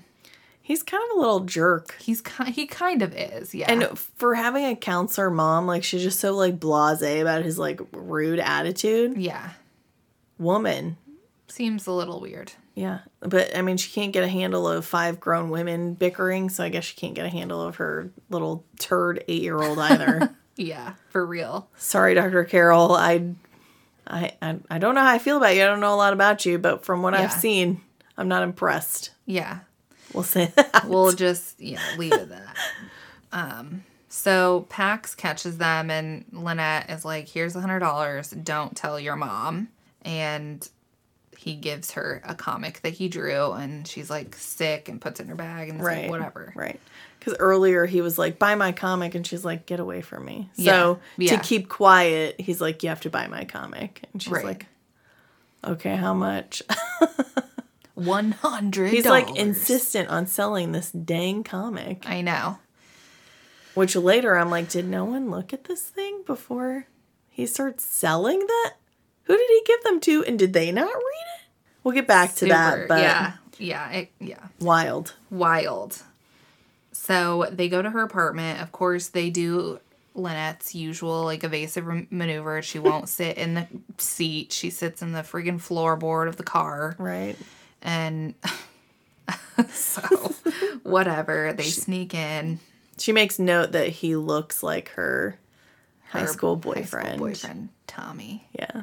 Yep. And let's not forget, she's not in her 30s. She's like in her 40s, 50s. Yeah. Something 50s, like that. Maybe. Something. So they go in. She like has her hard drive stored in like the wall or whatever. She pulls it out, and he click-clacks in it and finds that someone had installed some like backdoor software to give them access to all of her shit, basically. I don't know how that works, but that's what he says happens. Yep. And lo and behold, we find out that Lynette wrote a book about everyone in group. Not Heather. She wrote it and decided she would never publish it. Right. It turned into more of a journal than anything else. But she did, in fact, write it, and now she's thinking that whoever has hacked into her computer has taken it and will publish it. For someone who takes a lot of precautions, she also makes a lot of mistakes. Right. It's that whole can't see the forest for the trees. Right. Like she says, like, but I don't download anything. Oh, but I do download things and click on stuff. And it's like, what? Yeah, I know. If anything, like, if you were going to write something like that, if you're that paranoid, you would have it on a device that was not connected to the internet whatsoever. Right. Like a typewriter. Yeah. Or just like in a journal, like a physical ass journal. Right. But no. On a computer, it's been stolen. Yeah. It is funny that Lynette has all of these like safety measures and precautions, and she does all of this wild shit every day of her life. And she makes so many mistakes. Mm-hmm. Like, we're about to encounter one. So after she's done in her apartment, she doesn't have Skye take her back to Dr. Carroll's. Mm-hmm. She has Skye take her to Marilyn's. Yes. And so she's sneaking on to Marilyn's property. Marilyn's having some like huge fancy party for rich people. Yeah. And she gets caught by security. They take her to Marilyn's guest house. Heather's already there. Yeah. Well, then we find out that paparazzi followed Lynette to Marilyn's. Yeah. And she was like doing her sneaky with Skye in the car sitting in the floorboard. Right. And they still knew she was in that car, and they still followed her. Yeah. And I wasn't sure if the paparazzi were already there because of the event Marilyn was having. Because Marilyn is she married rich. She's actually married to a man who like owns like a bunch of prisons or something. Yeah. Or is like the head of a bunch of prisons or something. So she has wealth, and she's like having a benefit for the night. So I didn't know if the paparazzi were already there because of the event, or if they actually followed her. Yeah. But yes, she does make the comment that somehow the paparazzi followed you here. Knew that her and Heather were there or something like that. And also, I guess it's not really important, but we learned when they were in the apartment, like, she's a romance writer for her job. Like, that's how she makes money by not doesn't leave her house. She's like a secret romance author or something, which felt random. But, I guess, I don't know if that just shows, like, no matter how cautious or detached you are from people, you still have secret wishes and desires or whatever. But I don't know, they're so random. But yeah, it was odd that she had been followed by the paparazzi or found out by the paparazzi, even though she's so careful. Yeah. Oh, and she brought Fine with her when they went back to the apartment. Yeah. She grabbed Fine, but then she also left him on the ground outside Marilyn's property. Yeah. I don't know. Yeah. Super weird. Yep. But her and Heather are there in the guest house, and Heather's basically mad that she's there. You're going to ruin this for me. Yeah, you're whatever. blowing up my spot. I was hiding here first. And Marilyn's going to take care of me with all her money. Get out. And Marilyn's basically like, I don't want either one of you. Right. You're here so that you don't go over to the paparazzi and like ruin my party, which you've already done, by the way. Yeah. But yeah, I don't really want either one of you here, but I guess I'll let you stay for the night or what. She's pretty reluctant, which I don't blame her. They're both acting wild. They are. And then I guess it's the next day. A story comes on the news, and it's Garrett P. Cannon, the officer who saved Lynn from her ordeal in the past. And he announces that new information has come to light on Lynn's case, and they're looking for her. But he doesn't say what the new information is, just that new information has come to light, and they're looking for her for questioning. Yeah. So that just adds another layer onto this cake of conspiracy that they're being targeted and manipulated and all that stuff. Yeah. So. Wild. And this is the point. So Marilyn, her party's over. She comes back in. Lynette's trying to convince them that some shit's going down. They're being targeted, blah, blah, blah. Marilyn and Heather just basically like, don't want anything to do with any of it. And Lynette's like, we're all in danger, blah, blah, blah. And they're like, shut up. It's kind of like we need to figure out how to get Danny and Julia. Yeah. We all need to get to safety and bunker down until this blows over. And Marilyn and Heather are just like not going for it. So it seems like Lynette just settles on the Michelle thing just to keep the three of them together for the moment. A lot of the things that Lynette does, like, it doesn't feel like she's doing it because she cares about anybody. It's just, like, the next logical step or her next, like, safety net to, like, keep herself alive. Not to say that she doesn't... I guess I am saying that she doesn't care about them. I don't believe that she doesn't care about them, but at the same time, I don't think that she's doing things because she cares about them. Does that make sense? Yeah. Like, deep down, she cares about these people, but... she is so hyper-focused and so concerned about her own survival that I think that she's really just trying to manipulate the next step to get her to the answer to what's going on and safe haven rather than really, truly, deeply caring about what's going on with everyone else. I agree. She just wants them all to get on board. Right. But right. I agree. But yeah, then that's when they decide to go visit. Because when Danny got arrested, they took Michelle to a hospice center. And Danny promised Michelle she wouldn't die in a hospice center, that she would get to die at home. And that's why Danny was really refusing to leave. Because Michelle is in her last days. Yeah. So, but they decide to go visit Michelle. I can't really remember the reason necessarily, but that's just something that Lynette... Well, and Lynette makes the comment, like, I hope Heather doesn't mention Michelle, or I hope they've forgotten about Michelle. Like, I remember reading that line, and I was like, oh, why? Yeah. But I think, or maybe Marilyn came up with, like, I'm going to go visit Michelle, so come with me or don't. But, I can't even remember how we get there. Or the real why. But we go, and Lynette's guilt is eating at her for leaving Julia behind. So when they're about to leave, she's like, hey, you know what? We should take Michelle with us. And again, I don't even know if this is driven because she feels bad for Michelle or wants to do it for Danny, or if it's just, I don't know, because she kind of goes back and forth. At first, she's just like, I just want to get out of here. And then it's like, oh, yeah, we should take Michelle with us. It's like she's having this battle in her of like, well, I really just want to like cut and run, but oh yeah, we shouldn't leave Michelle here. Like this will alleviate my guilt a little bit. Right.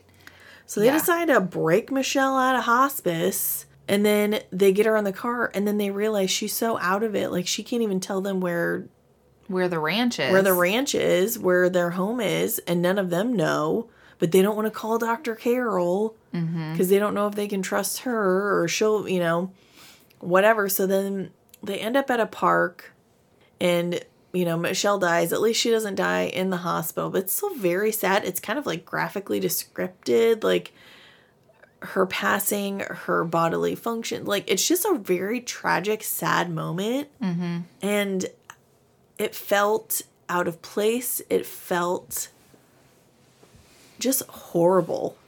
Yeah, it didn't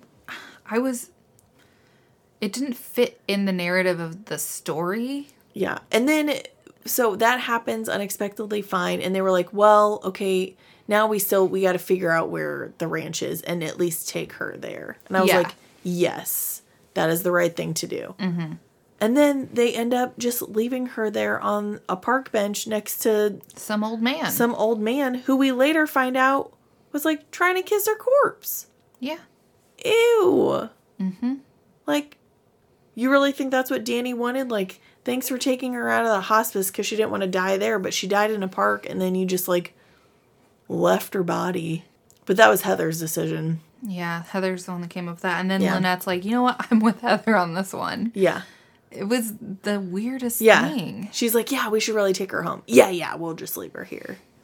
Who are you? What is going on here? The minute I think that, like, you're growing or, like, settling back into normality and, like, catching some feelings, then you go back to, like, Dumbtown. Like, or making sporadic decisions and having no feelings whatsoever. I'm like, who are you?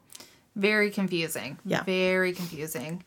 And now we're still at this park. As they're attempting to get into Marilyn's SUV, Garrett P. Cannon rolls up with the police, and they arrest Lynette. Yep. Because Heather called the police. Heather called them.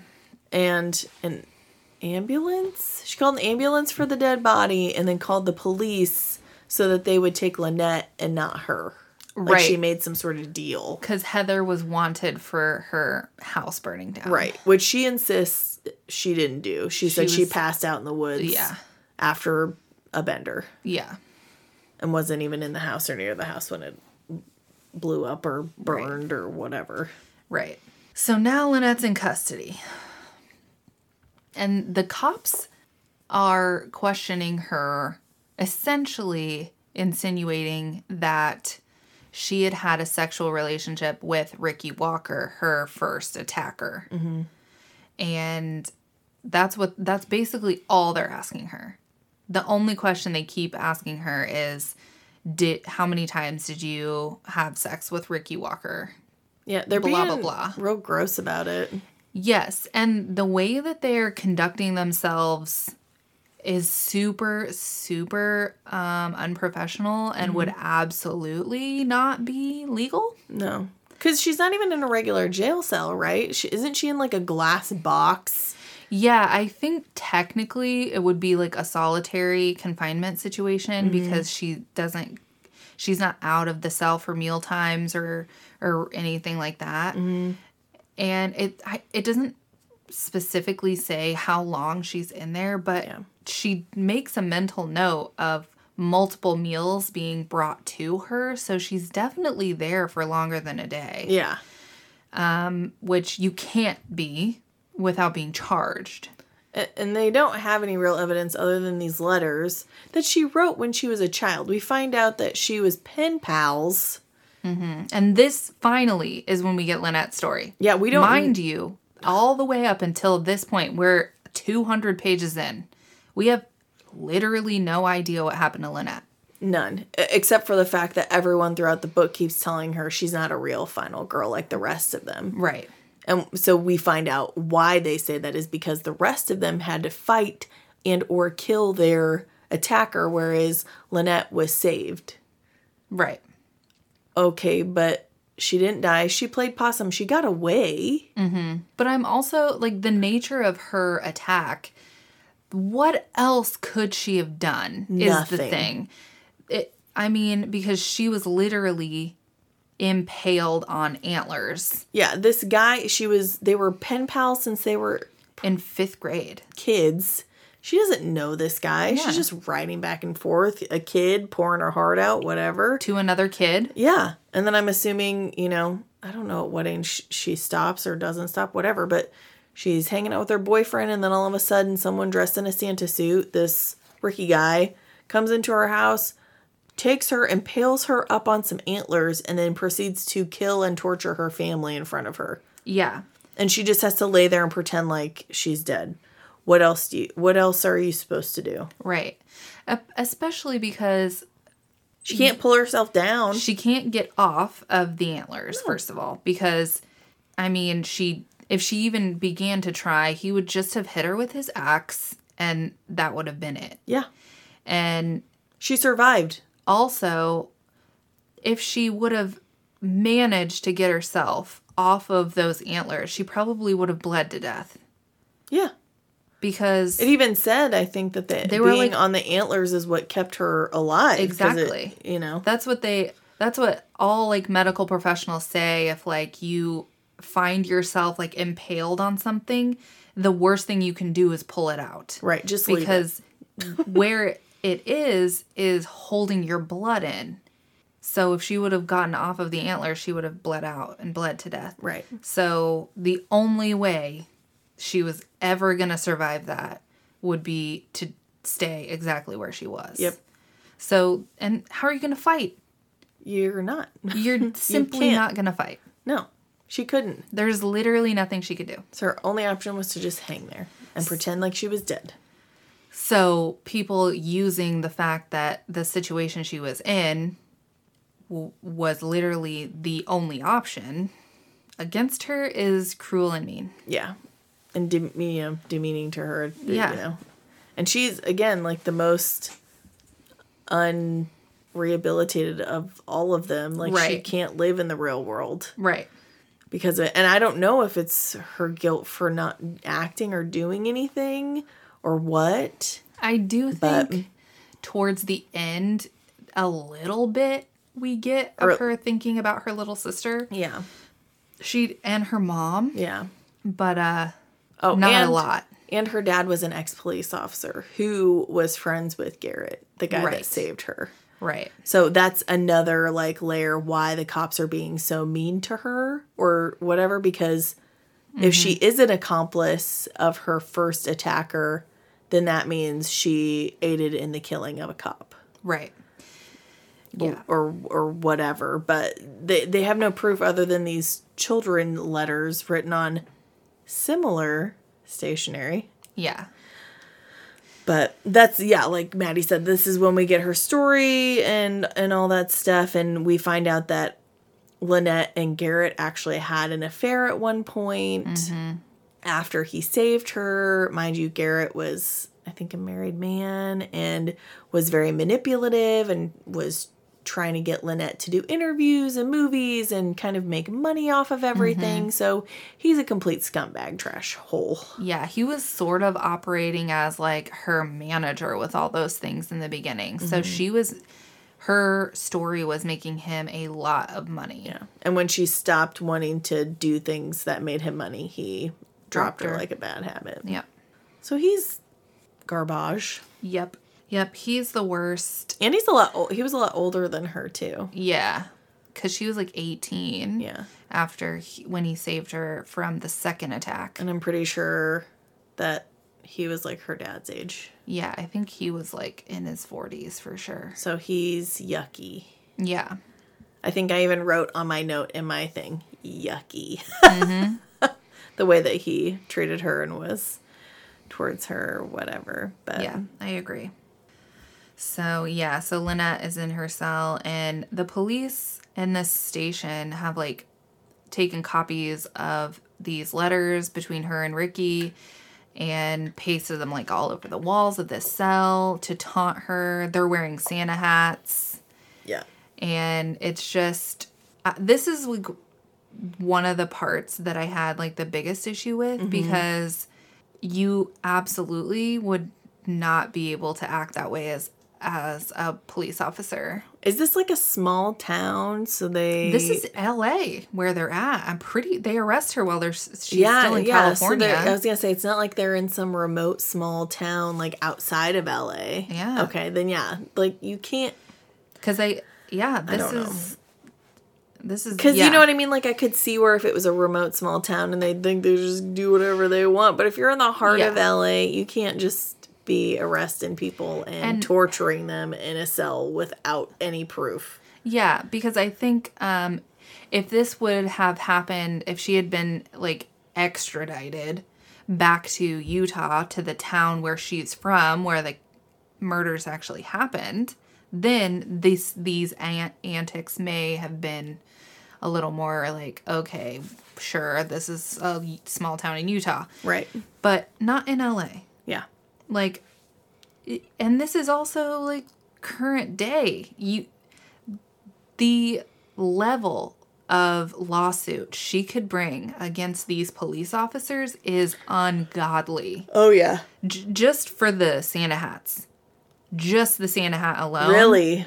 Oh, my. The pain and suffering, because she's already suffering from mental health. She already has a level of, like, hyper paranoia and OCD. And for them to do that after all of the shit that she went through, lawsuits out the ass. Right. Any attorney worth their bar card would get her so much money out of that. Oh. Grady Hendrix. What? Please. Yeah. Please. Yeah. And I know that we keep calling Lynette crazy, and we're not commenting on anyone who has trauma and has a severe reaction to it. It's simply just how this character is written and how it doesn't feel done properly. Yeah, it is definitely a critique of the writing.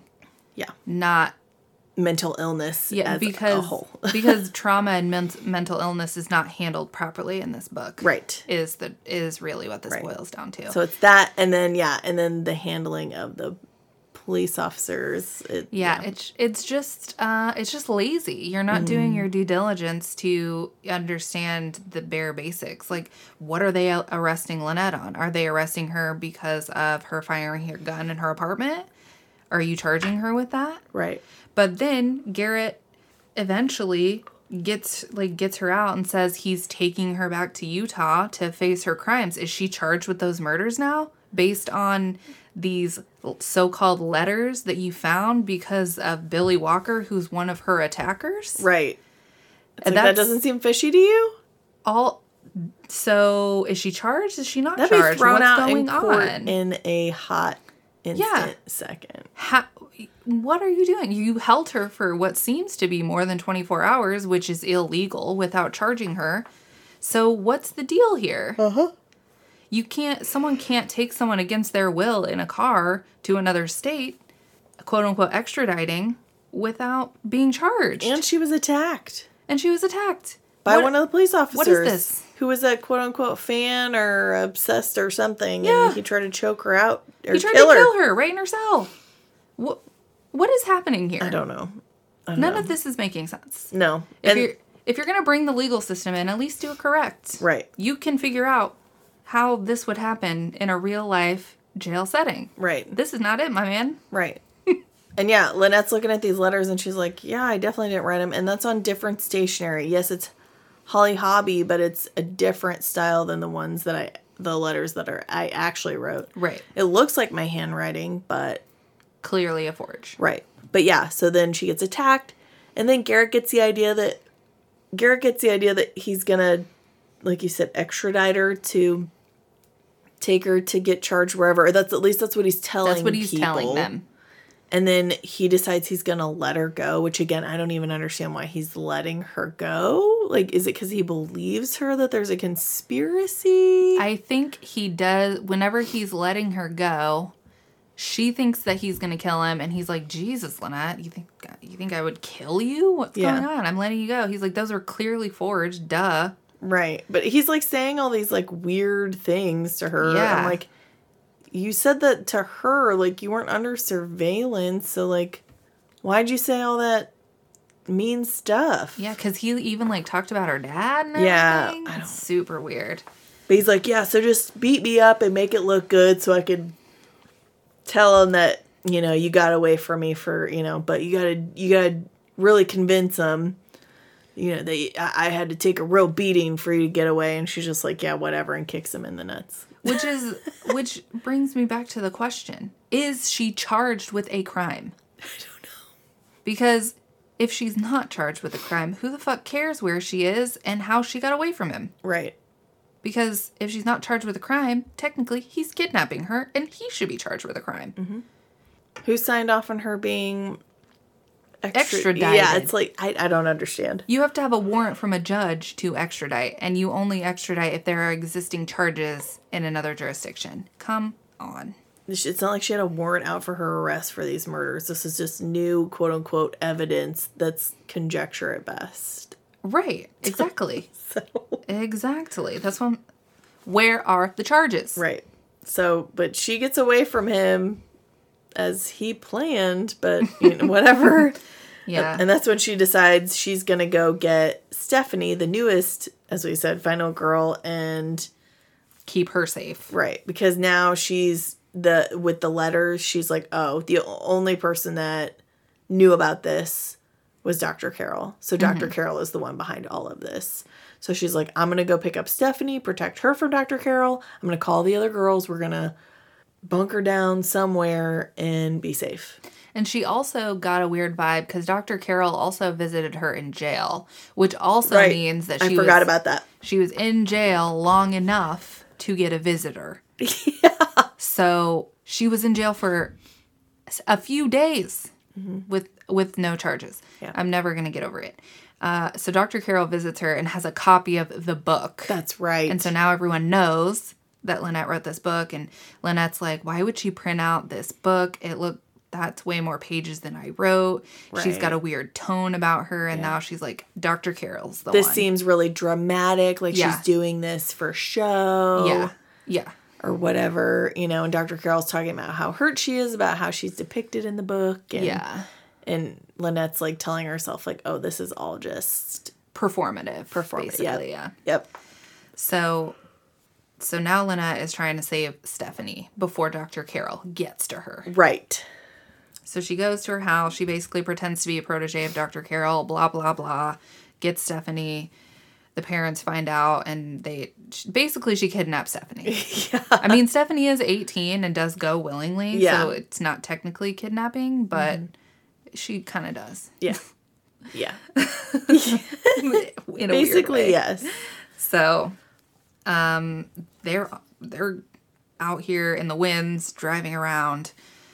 I don't know what makes her decide to contact Chrissy. I don't either, other than, does she have no one else to turn to? Like, because I know she tries to call some of the girls and, like, they don't answer because they're upset about the book, but I still don't fully understand, like, what she thinks going to Chrissy is going to accomplish. Right. And if she says, I can't remember what it is. Yeah. So, her and Stephanie work up this whole ruse of selling some memorabilia from Lynette's case, and Chrissy's all over it. Right, because Chrissy used to be part of the group, and then she turned on them or whatever. She basically, like, Chrissy does work with the killers that are still alive. Like, she advocates for reducing their sentences and stuff like that. Yeah, and, like, she sells memorabilia, like, from the actual murders and maybe from the movies, or kind of both. Kind of both, I think. But they also talk about, like, her website having, like, real sick stuff on there. Yeah. So I don't know if we're talking, like, bodily fluids from these killers, or... I think that is one of them. Yeah. But they talk about how dark and messed up Chrissy is, but I don't know what led her there. Yeah, I don't know. We don't really get any explanation for Chrissy's motives, let alone her backstory. Right, because we don't even really know what happened to her. So the whole route happens. End up having to follow Chrissy to her house. Yeah, they like fake her out, don't sell her anything. They just basically sit there until they can see her so then they can follow her home. Again, I'm not sure why they think following her home is the right idea. I'm not sure what their purpose or plan is once they get to her home. I don't understand, but Yeah. we follow Chrissy home. Yeah. And so Lynette stays in the car. No, Lynette leaves Stephanie in the car and goes into Chrissy's house. This man, Keith, finds her and like drags her by her hair into the house. And it's all dramatic. And Chrissy is there. And she says some weird shit about final girls and their monsters and femininity and creation and destruction and blah, blah, blah. She's very like woo-woo spiritual about it, but it's yeah, very like a mystic sort of. mystic, yeah. Yeah. So she kind of takes Lynette through her museum of murderabilia. Yeah, she like has these rooms that are like either resettings of people's Stuff. murder yeah. Scenes, Yeah. or just memorabilia. Like she has the dress.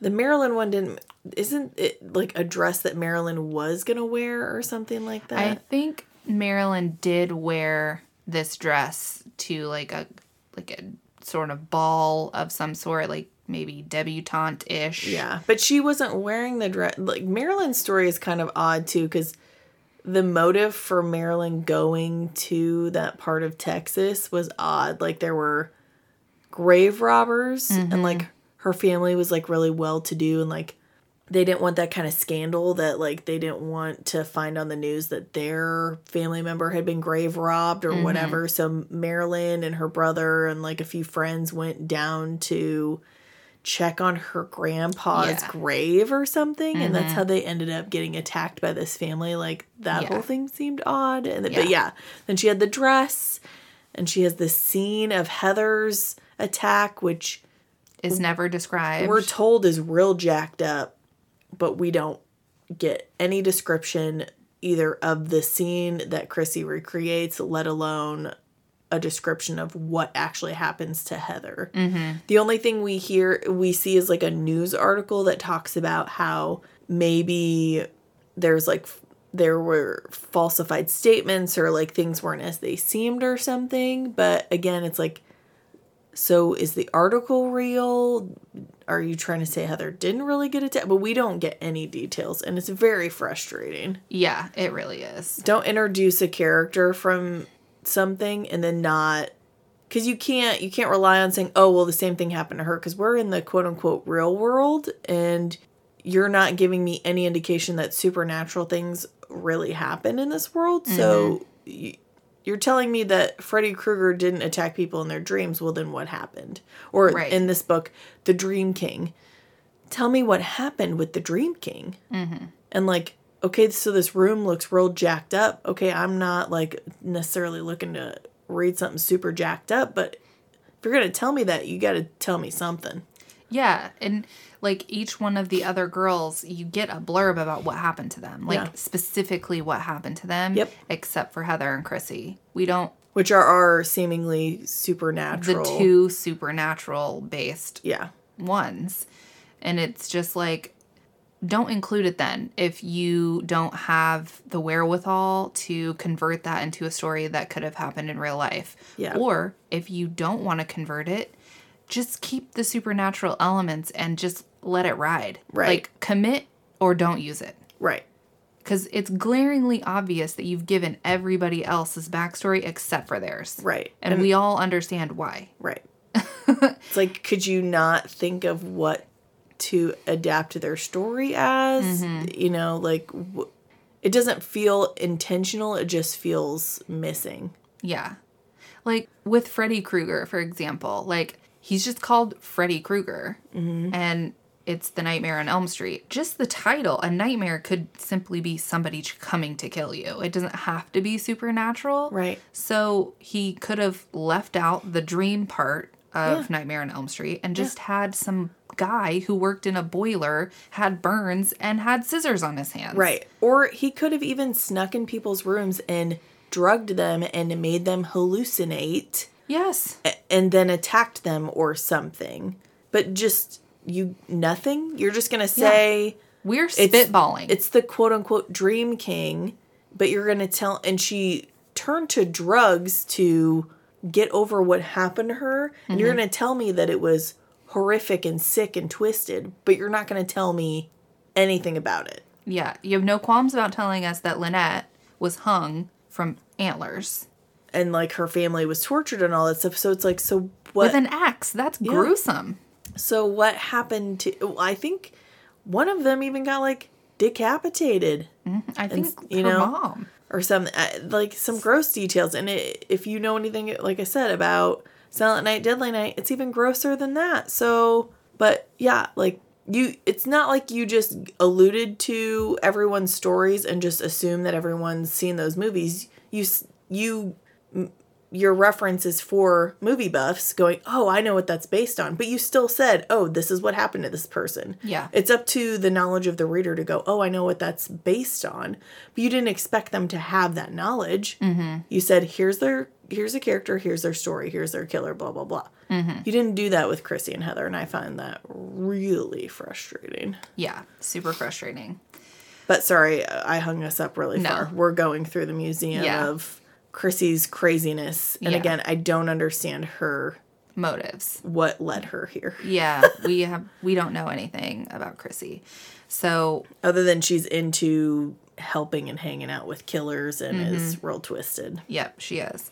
So they're going through a museum and Chrissy actually has emails that kind of like unravel some of the shit. So Lynette's like, let's get to the emails, babe. Let's get to the emails. And Christy's like, look at my collection. Right. And she's like, I'll look at your collection. Yep. Take me to the emails. Cool. So we do eventually get to the emails. And so Chrissy was acting kind of as the middleman here, where this person whose moniker is Orchomenus. Oh. It's like Orchomenus? Orchomenus menus? Like, I don't know. Orchomenus? I don't know. My brain was like, like I said, I read it Orco menus, and I was like, no, that can't be right. I think I read it Orchomenus. That makes a lot more sense and sounds a lot more ominous. I don't know. Either way, it sounds Greek. It sounds Greek. The way you pronounce it sounds perfectly right. That's why I'm saying my ding dong brain was like, sure. It's sure. Yeah. Well, there it is. So this person, quote unquote, is emailing for like quotes for artwork from Billy Walker, who is Lynette's second attacker, the brother of Ricky Walker. Mm-hmm. So they're sending these emails back and forth about artwork and price, but they all have these like sequence of numbers at the bottom of the emails. So Chrissy obviously catches on, and it signals to a book, The Diary of Anne Frank, because every jail has a copy, and it's basically they are planning this like letter thing with Lynette. So there's the letters and the forged ones and all of this other stuff and blah, blah, blah. And eventually Chrissy's like, when I looked up the computer, the address, the IP, whatever it is, it's Dr. Carroll's, basically. Yeah. And Lynette's like, got him. Knew it. Yep. Knew it. Friggin' knew it. So Lynette's like, all right, well, that's all I need. Great, have a good day. I'm going to be going now. And then they hear Keith, which is Chrissy's boyfriend, who apparently is also a murderer. Yeah. He's found Stephanie. Yeah. And he's like bloodied her up. And he's ready to flay her. Yeah. Skin her. Yep. He's ready to, you know. And Chrissy's like, I'm going to give him Stephanie. Yeah. And Lynette's like, maybe not. Right. Though. She's like, no, she's a final girl like us. She's with us. Yeah, she has her own monster, you know, that she's already been claimed by another monster. Like, he can't have her because, you know, like we said, Chrissy has these weird rules of a final girl and her monster and her killer and blah, blah, blah. It does seem like at this point, Lynette is trying to, like, appeal to Chrissy's kind of, like, psychosis a little. Yeah. And Chrissy's like, no, I think I'm going to let him have her. Yeah. This one's fine. Yeah. He's like, she's a monster anyway. And she's like, no, she's not a monster. She's a final girl. Like, don't do this. Yeah. And so Lynette's like, you know what? Fuck it. She runs out and gets in her car and just runs into the house. Yeah. Basically, she kills Chrissy, I guess. I mean, she thinks she does. Yeah. And so she gets Stephanie. They get in the car. Keith is still like, you know, ambling after him. Coming after him. They finally get the car started and they're out of there. Yeah. So. Long story short, they get away. They get away and they head to like a hotel. And at the hotel is when Lynette, I don't know if she's like going through her bag or whatever, but she finds the comic from Pax. Yeah. And she's reading the comic and realizes that Pax has drawn basically that Skye is a monster. Yeah. Well, before that, she calls Skye to tell him that his mom isn't safe and that he needs to get the other final girls and they need to go somewhere else away from Dr. Carroll. Right. And then I think she even calls Julia or something is like, yeah, if you guys go somewhere else, you don't even have to tell me. You guys just need to go somewhere else. Dr. Carroll's not safe. Get her kids to safety too. And then after that, yes, she finds the comic. And it's basically Skye is the it's like detailing everything, like the sniper shooting and the different stuff, which has barely just happened. Right.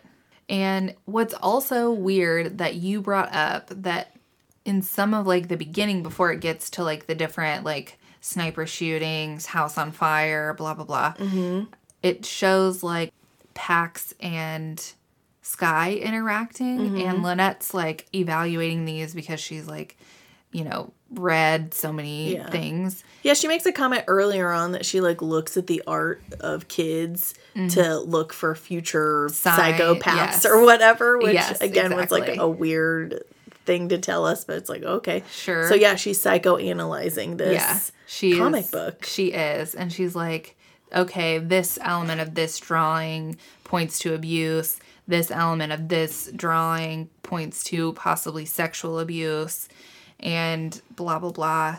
And what's so weird is that never comes up again. No. It goes from that to then Skyman does this and Skyman hates the final girls and Skyman does that. You know, it's like, but it's just like she does a psychoanalysis and it's never mentioned again. It's like, so was Pax abused by Skye? Was Pax abused by someone else? Yeah, was Skye abused when he was young and then also abused Pax? And I'm sorry, Dr. Carroll, are you not looking at this comic book that your child is selling to other people? Because he originally tried to sell it to her for like $5 or something. Yeah. He's giving these things out willy-nilly. Yeah. Have you not looked at any of your kids' art? Like, let's assume that this one's a new edition because it's got the shooting and stuff like that. That's recent. You can't tell me that the other ones don't depict a similar undertone. Yeah, this is likely not isolated. So, where the heck are you, Dr. Carroll? Yeah. It's very strange. It was a very strange element and again, not going back to that and being like, oh, we found out that Skye did this or this or this to Pax, or their mom did this or this or this, or oh, their dad and that's why their mom wasn't with you know, something to describe these elements that she's calling out as, oh, this is this is this. Like you're gonna say it, but again, he says things, the author says things, but then doesn't expand on them. It's very, the way plot device is working here is so clunky. Like, the comic is very clearly a plot device. Mm-hmm. I mean, you have to have plot devices in a story. We've talked about this. You have to, because you have to move the story forward, no matter what. But the way you're supposed to write them is to where that you don't see the seams. Mm-hmm. You don't see where the author is transitioning into something else. It just happens, and you're just in the story. Right. So plot devices are supposed to be seamless. In here, we're told that she looks in child art to look for signs of future psychopaths. We get child art. Child art tells us about psychopaths. Yep. And it's never addressed as far as any implication as to what's happened to Pax. We don't revisit it. We don't have any exposition about Skye or Pax at all, period, after this. Yeah. So the comic sets us up to tell us who the real killer is, and then it's gone. Right. It's never thought of. It's never brought up. Mm-hmm. Nothing. Right. So you're just left with this 8-year-old child who's seemingly been abused, mm-hmm. and nothing is ever done about it. No. It's like there are repeated holes in the story that's like, this isn't fill in the blank. This isn't for me to color with my imagination. You just left gaping holes in your story. Yeah. That, frankly, I just find frustrating. Right. Because the whole idea of Skye being the killer is, based on what the comic says, is he hates final girls because they take his mom away from him. Mm-hmm. Which has absolutely nothing to do with Pax being abused. These two don't seem to be connected at all, but they're in the same comic book. Right. He could have just done the comic as Skye Man killing final girls. Right. Yeah, I don't know why we made the note that, the open mouth of the scared Pax or this symbolizes. It's like, you didn't do anything with it, so why did you tell it to me? Yeah. Other than to, like, make me go, ugh. Yeah. Is it just simply a device making us hate Skye even more? Right. I don't know. Yeah. These are questions. Mm-hmm. Yeah, so now Lynette and Stephanie are on the road heading back to LA. They're trying to kind of head off the issue. Because Julia tells them that Dr. Carol is taking them all to her retreat. Right. Sagefire. And Lynette is hoping that they didn't get Skye, but she doesn't know, and nobody's answering their phones, and blah, blah, blah. Right. So they just decide to head to Danny's ranch. Right. So I think Stephanie looks it up. Because Danny used to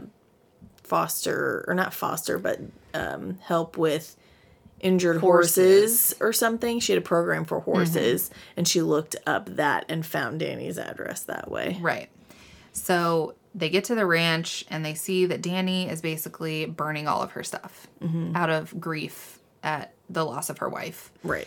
And she's mad at Lynette about the book, and they fight, and Lynette's begging her, blah, blah, blah. And Danny's like, well, they're on their way to Camp Red Lake. And eventually the three of them head there. Right. So they're driving over. They're basically pulling in onto the road that the camp is at. Yeah. And Danny's like, gotta pee. Yeah, I'm gonna pee before we get into this action. Right. You know what? That's smart. Sure. Before I'm about to clobber some killer people or be running or whatever, let me empty my bladder. Right. Remember, we're middle-aged or elderly at this point, depending on which character we're talking about. So right. So she pulls over, she gets out, she goes into the bushes to pee, and all of a sudden, Stephanie just hits Lynette in the back of the head with a sledgehammer. What? And Lynette falls out of the truck onto the ground. I will admit, this surprised me. I also did not suspect Stephanie. You and I had suspicions, like, early on. You and I were like, it's Dr. Carol, it's Sky or Lynette's doing this herself Right. and isn't unaware of it or Yeah, something. Like that we was- had, those were our top 3 theories. Yeah, So our top 3 was it's not real. It's not real /, it's Lynette. Mm-hmm. It's Dr. Carol or it's Sky. Or it's Yeah. Dr. Carol and Sky. yeah. So we were right We were right. for that. the But Sky yeah, part. Stephanie, I was surprised. I was, absolutely. So Danny comes out of the bushes. Stephanie like runs her over with the car. She like hits her with the Hits car her. too, goes like flying. Yeah. I'm not trying to laugh, just the way that it was like depicted in the book. It just It seemed outlandish. semi-comical. Like like outlandish. Like Yeah. So Danny like gets back up and she's like hand-to-hand combating with Stephanie and with a shot, there's a shotgun there's a in shotgun between involved them, and Lynette's just laying on the ground playing possum yeah. and It said that the truck rolled over her legs at one point. Like it literally says, but she says she didn't feel it because the pain in her head was so hard. If that truck ran over her legs, they would be dust. broken at the very least. I would imagine. So that part is unrealistic because, eventually she gets back up. Yeah. But yeah, she's fighting with Danny, and eventually I think Danny's like down or disappears or Yeah, I think she like disappears and then Stephanie again or something. Yeah. Stephanie thinks Lynette's dead. Yeah. and She like spits on her open Yeah. eye, which I was like, ugh. Yeah. And so Stephanie like gets in the truck and heads to the camp. Right. And then Lynette gets up and At first, we think, there's a chapter ending where it's like, okay, and I'm dying. Or I'm dead. I was like, oh snap, whose perspective are we switching to now? From here on out, I liked the book. Like, yeah, I mean, I'm not saying it was, Yeah. it was a 5. It was amazing after this. It became Yeah. more enjoyable after this. this is where the book is the most coherent. Yes. And this is like the last few chapters. Mm-hmm. So it's the most coherent here because you have a specific like goal for this, for Lynette. Yeah. I guess it could be argued that she has a specific goal through the whole book, but that is not clear. Yeah. Absolutely not. But here, she knows who the perp is, she knows where everyone is, and where she needs to get to. Right. So it feels so much more coherent. Yeah. And she's finally deciding to fight back. And she's so much more focused now. So she gets up, she gets to the camp, she finds Julia in a closet, and so they get out and they're on their way to the panic cabin because Lynette knows about it. They find Danny, they find everyone else, they're all in the panic cabin. Yeah. And Lynette's like... That's kind of a reveal, too. It's like they get to a cabin, this person in black gear, covered, shooting a gun is chasing after them. They get into the cabin, and it's like, this thing's made of wood. It's like, not for long. And then she, pulls a lever, and then all this metal comes over the windows, and it's like, oh, actually, there's a layer of metal between the wood. Adrian had this one made so that I would come. Honestly, I would think that all of the cabins would be made out of this. Right. As healed as Adrian would be, I would still think that she'd be like, I'm taking precautions. Yeah, I agree. So I would think every cabin should be a panic cabin. Yeah. But the panic cabin was cool. Yeah. And so at this point, Lynette's like, well, I need to be a decoy. So she like shimmies out the trapdoor and runs out. And, the killer follows her. And I don't know where Stephanie is at this point. Because at this point, it's just Sky in tactical gear chasing her. Yeah, I can't remember where Stephanie is, actually. I don't know. But she's running. She gets through like a wellness barn and through all these rooms that are very heavily described for no reason. And yes, I thought that whole mazy labyrinth cabin was overly complicated unnecessarily. How many doors are in this barn? And I forgot the purpose of it. I was like, why are there so many? Why is this room designed this way? It goes from one to the next, and I forgot about that. Yeah, it felt like was David wild. Bowie was going to come out at some point. So dance, magic dance, Exactly. So we finally get to what seems to be the end of the doors. Mm-hmm. And it's just Lynette and Skye, and he's got her cornered and whatever. Oh, yeah. At one point in the cabin, Heather makes some comment that she's going to lay down and she needs quiet so she can go to sleep and do her thing. So then I'm like, oh, are we finally going to get the explanation of like her story and what she thinks happened? Or what, no. She just makes that comment. They're all like, okay, you do you, boo-boo. And then, and then Lynette, goes out the trap door. And then Heather shows up and like helps save her with like the back of a toilet and like hits it on Skye's head or whatever and incapacitates him. Yeah. And it's like, all right, well, cool. And is that when Stephanie shows up? Yeah, that's when Stephanie shows up. She's like got a gun to Heather's head. Mm-hmm. And to like the back of her neck or whatever, the back of her head. And she starts like talking and like saying all these things, and her and Skye's whole thing was kind of like using guns because none of the other monsters used guns. Yeah. Right? Yeah. So there's this whole thing about blasting them with this gun. Yeah. Which I thought was weird. Yeah, like they had this whole thing the whole time. It was just like, knives and machetes and sledgehammers and, all that stuff. Like, no final girl could survive it if the killer would have actually used a real weapon and used a gun and just shot them all down. And it's this whole like stance they're taking, which is such a weird one. Yeah. So yeah, they're like talking to Stephanie, and Stephanie is going on about how she met Skye and like online or in a chat room or something. Yeah. And Lynette is basically like, he groomed you. You're just another victim of a man. Mm-hmm. You're not in control. Yep. You're just a victim, and you'll only be a footnote, and he'll get all the glory of all these murders. Yep. And all that stuff. And it kind of like makes Stephanie like hesitate a little, and that's when Lynette like attacks and overpowers her. Right. Because she's like, you should just kill Skye now while you have the chance, because he's going to kill you. That's what he would do. Yeah. And she obviously doesn't. And so they basically just like detain Stephanie until the police come and take them. And that's like the final showdown. Yeah. And then we like flash forward to Lynette getting out of the hospital, I think, and they go visit Stephanie in prison. Yeah, like basically we just kind of catch up with everyone. But before we move on to that, do you want to talk about like what it kind of made you think of, that like altercation at the end? Or yeah, you don't want to talk about it. Well, it made me think of Scream. Mm-hmm. Yeah, the fourth Scream. Yes. I wasn't sure which Scream it was, but the fourth one, obviously, Yeah.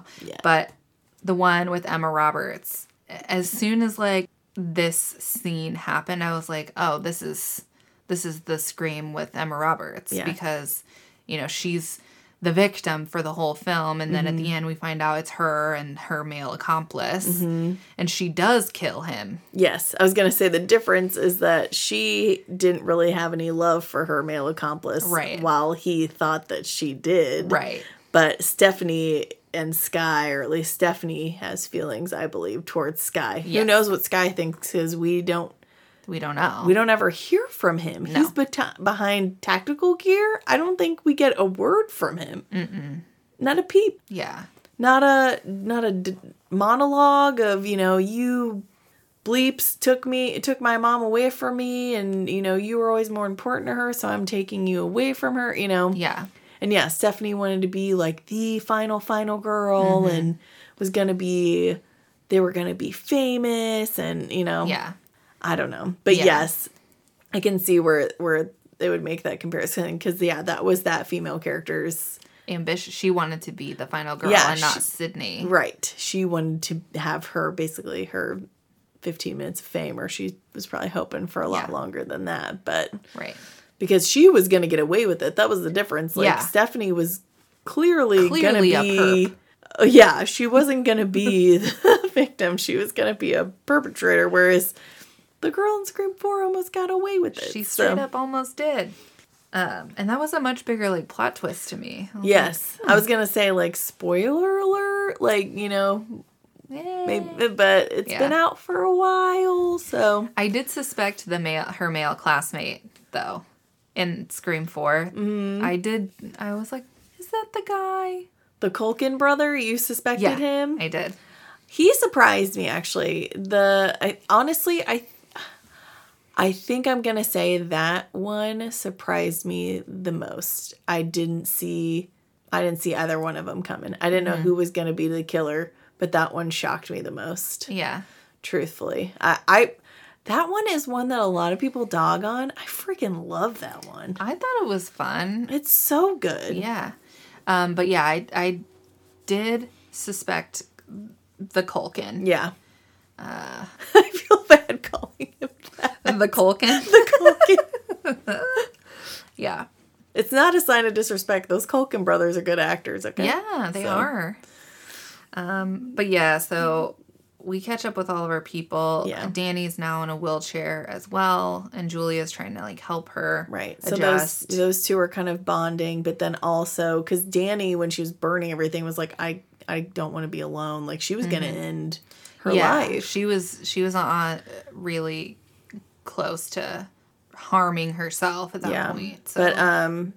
But Lynette asks Danny if she can move in with her, you know, because she wants to live her life differently. She doesn't want to live in a cage. Yeah. She doesn't want to be a plant in a tiny pot with its roots bound, because we find that Marilyn decided to, you know, she found Lynette's plant and she decided to plant it in the ground, and it's flourished and grown and actually is like a pepper plant or something. And Marilyn makes the comment, you know, like it needed room. Right. Yeah. So Lynette wants to change her life, and so she goes to live with Danny on this farm, and she finds the open space calming and peaceful, but she still feels safe because if anyone's coming, she can see them from a mile away. And so her and Danny have companionship. Julia and Danny have that bond of, you know, that shared experience. Kind of.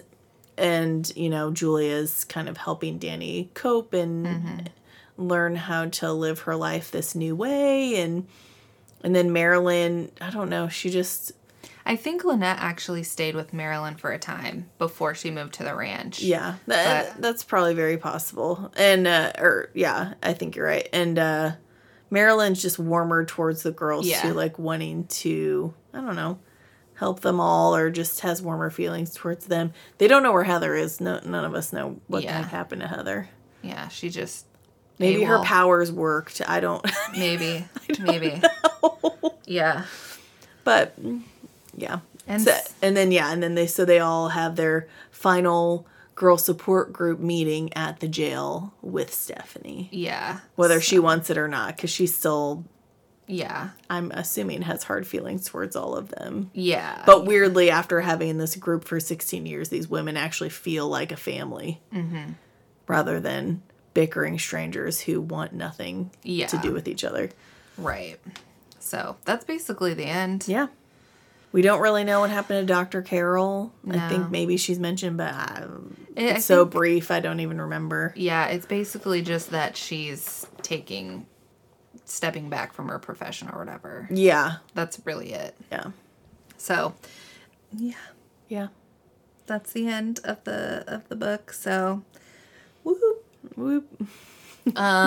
Before we get into our final thoughts, we already talked about the adaptation that HBO is going to be doing. IMDb says it's going to be produced by Charlize Theron.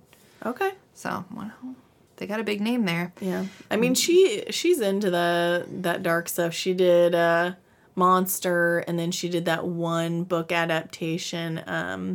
Is it Dark Places or something like that? I don't know. Was it a Gillian Flynn book? I can't remember, but she did like a, mystery murder thriller thing. And so that's interesting that she's producing. But again, like, it didn't surprise me when you told me that. I was like, oh, okay. Yeah. I can see that. And our next novel is... Dun, dun, dun, Two Towers. Yay! Yay! getting out of the horror genre. We did 2 in a row.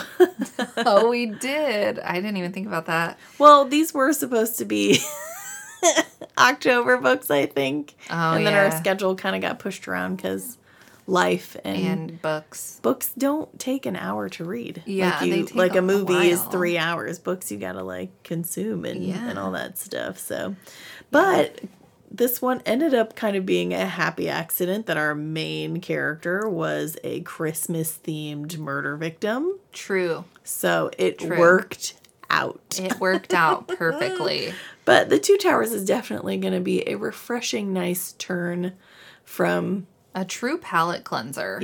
from the dark place we are stepping out of. Dark in Yeah. subject matter and just not as pleasant as hoped for Yeah. book. Yep. So big excited for that. Yeah. All right. So what are your final thoughts? I when I typed this up, like I said, I was actually just like speak dictating. And this book just, I don't know, put my brain into place. I was just like, this is, I don't know. And when because I messaged you immediately after I finished the book, I was kind of on like a excited high of like the last fourth of the book. I was like, that was a lot more exciting and more satisfying. But the more I thought about it and the more we talked about it, like my rating's definitely gone down. Because I think I was like, maybe it'd be the 3 or I don't know, maybe a 3.5. I'm not sure, but it's definitely not. It's definitely on par with Verity. I would say there are things about this that I liked, and there were aspects of it that were enjoyable and fun for me, like sussing out who was based on what movie, especially since I do like some slasher films and stuff like that, and it's obviously not for the violence against women thing for me. It's for the victory of the women at the end, getting away and overcoming their attempted killers.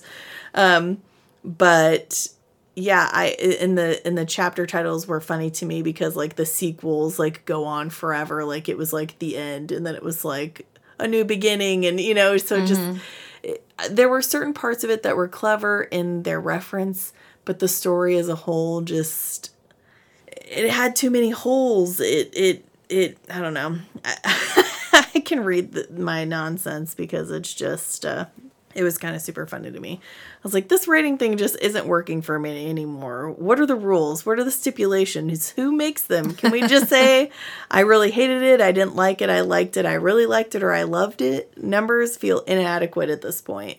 Because it's like on Goodreads, like I've read, like, would we say, I think in the very beginning, it's like 1 is I didn't even finish it. 2 is I hated it. 3, I liked it. 4, I really liked it. And 5, I loved it. But it's like, there are things that I'm like, I would give that a 1. But it's like, but if the rule is, oh, I didn't finish it. It's like, well, I finished it. So I guess I have to give it a 2, just. Yeah. So it's like, at this point, I don't even want to necessarily go, I will give a number. But like, yeah, I just want to say whether I hated something or I liked something. Yeah, I agree. It's tough. Yeah, but I would say this is on par with Verity for me. There were aspects of it that were readable and like made you want to keep reading, but at the same time there was just too many plot holes. So it's a 2.5 for me. I feel like being a person who enjoys slasher movies, I had a lot higher hopes that this book was going to be more enjoyable, maybe even have like kind of a good humor to it or something. But yeah, like I said, I enjoyed the parts that's like I could recognize the movies that they were referencing, but I had trouble relating to Lynn for most of the book. And I just think that, the parts that were left vague, they just left the book feeling left open and empty. And I feel bad saying this, but it felt lazy. As if like the author didn't know how to describe something, so they just didn't. Yeah. And I didn't get why Chrissy became what she became. That whole scene just felt like it didn't even fit in the book. Like it just felt really off. I felt like the chapters and the information was all written in a really strange order. It could be that it was just Lynette's perspective that I didn't care for, but it feels more like it was the writing style.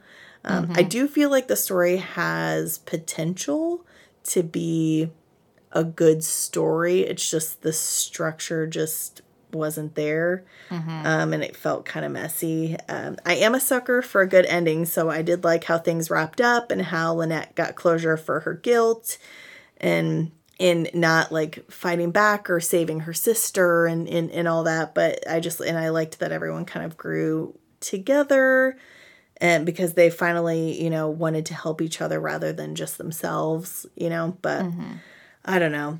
Like I said, there was potential for it to be better, but unfortunately it just didn't fully hit the mark for me. So Yeah. there's my overly complicated review. I just really wanted to like it. I am not the I've seen most of the slashers, so I was able to pick up most of the references. I'm not like an aficionado on it or anything. But yeah, you did a great job. I also had higher expectations for this. I expected it to be more camp. Which a weird thing is I watched a few TikTok reviews on this book today, and it's about half and half. People not liking it, people liking it. And one girl described that she didn't like it because it was too silly and campy. And I was like, I got 0 camp and 0 silly. Yeah. Outside of the chapter titles Yeah. and the title of the book itself, I got 0 camp. Maybe it was those random thoughts she thought were silly. Right. That we interpreted as Lynette's mental unwellness. Yes. But I can't think of what else she would consider camp. Other than the fact that they use the word final girl 100 times. Yeah, which really just seems like bad writing and not camp. Yeah. Yeah, I was expecting it to be a lot more campy, a lot more fun, and not so anxiety-inducing. Yeah. And not in the good horror/thriller way.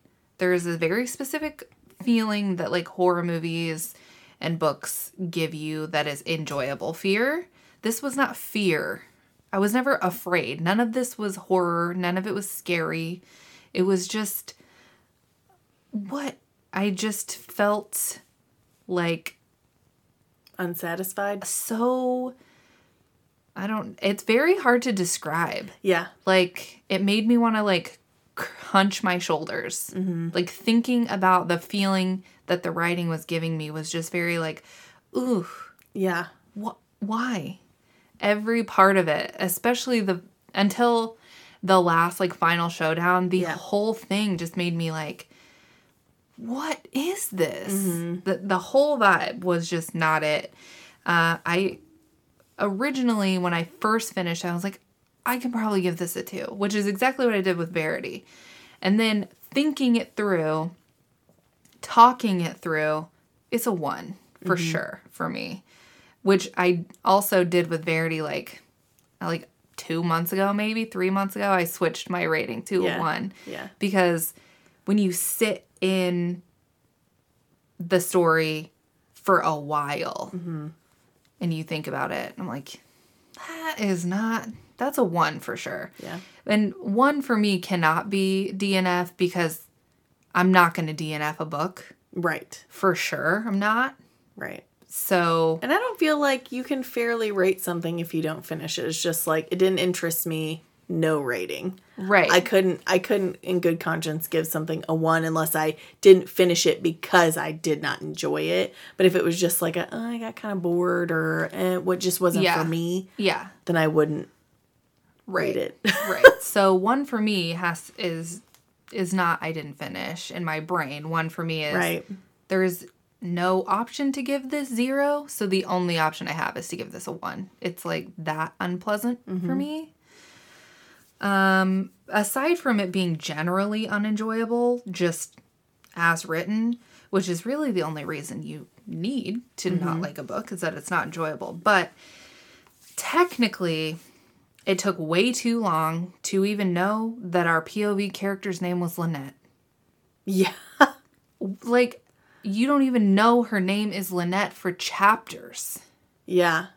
I was trying to figure out, I was like, I think it was one of those article chapter header things that was naming all the people. And I was like, I think we're reading from Lynette's perspective. That's exactly what happened. And then we found out. But yeah, I totally forgot about that. But yeah, we don't even know who we're seeing through. So that was frustrating. And then aside from just not even really knowing who you're following for a while, you don't know her story for hundreds of pages. And she's getting dogged on by the other people and you don't understand why. Yeah, and it's just... There's no reason to not tell us. Right. And you don't know what has led her to be so paranoid. She has so many different neuroses that are active constantly in her brain. And it not only do we not understand why, we have zero context for any of her behavior. Right. So we can't like Lynette. We can't relate to Lynette for more than half of this book. Mm-hmm. And whenever it's not like he's holding back her story to reveal at a specific time because it leads to something else. The impact of her story would have been no different if he would have moved it up. Right. The letters were the like, that was like, did she have a relationship with him? Which is answered fairly quickly. But right. Whether you told us what happened to her earlier on or like right before the letters like he did, I think it would have been more impactful actually if we would have known what happened to Lynette earlier. Yeah, I agree. Rather than throwing it all at once at us and we're just like, oh, okay. Yeah, you can't it did not give us time to appreciate what happened to her and then digest what the letters are implying in relation to her story because we just got her story. Mm-hmm. So there's no reason to bury the lead like that. Mm-mm. It narratively a real bummer. I feel like in group when we went from person to person airing their BS grievances, we could have gone, hey, Heather, she's whining about this. Her story is la la la la la. Yeah. Marilyn's response was, duh. Marilyn's story is la la la la la. You know? Yeah. He could have set it up, because that's really, that first scene of group is the only scene of group we get until the end. Mm-hmm. He could have set it up the way that they do, like, AA. Yeah. Hi, my name's Maddie, and I'm an alcoholic. Yeah. He could have set it up like that to be kitschy and play on that support group thing. Right. But he, for whatever reason, decided to bury the lead so hard that by the time we get to the lead, I'm so tired of Lynette that she's irredeemable at this point. Yeah. I'm not on no one's side. Yeah. So it's just, that's crazy. Aside from that, I obviously had the issues with how he represented the legal system so inaccurately when a smidgen of research would have cleared all of that up. I didn't love what we talked about, the representation of Adrian. Mm-hmm. Didn't love that. Thought that was a real miss on the only person of color in the entire book, killing them immediately. Right. And then making comment. Making the comment and then using her death to catapult Lynette.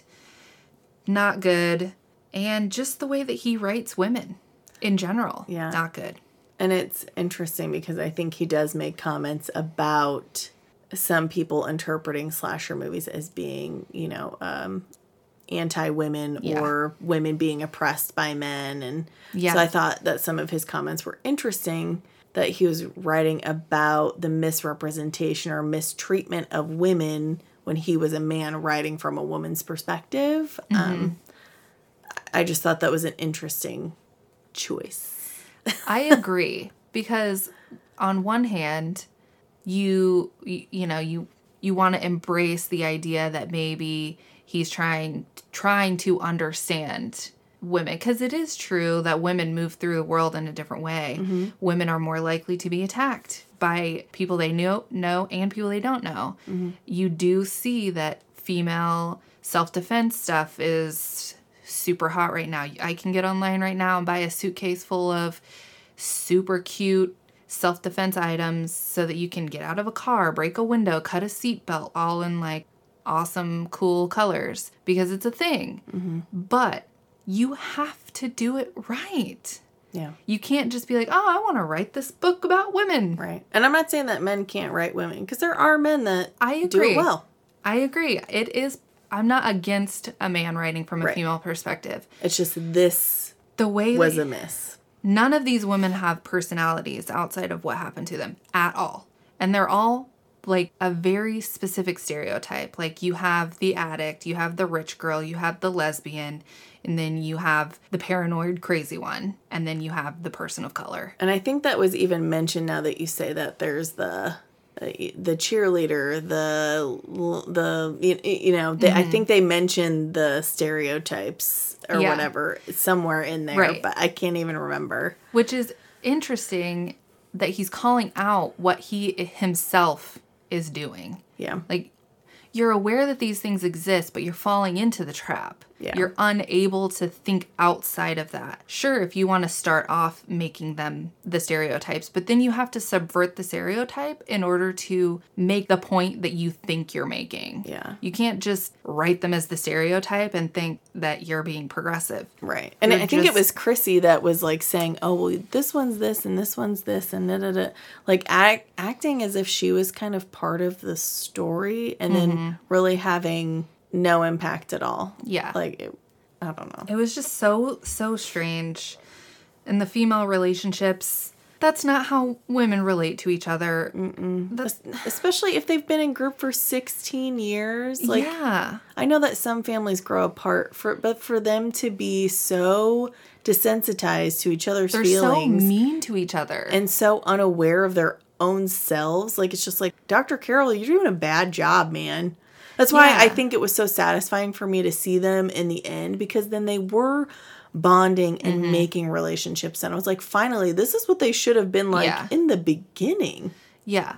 with each other. They've been each other's support for 16 years. Yeah. Yeah. It was just really poorly done. Yeah. The premise, the idea Yes. could have been really strong.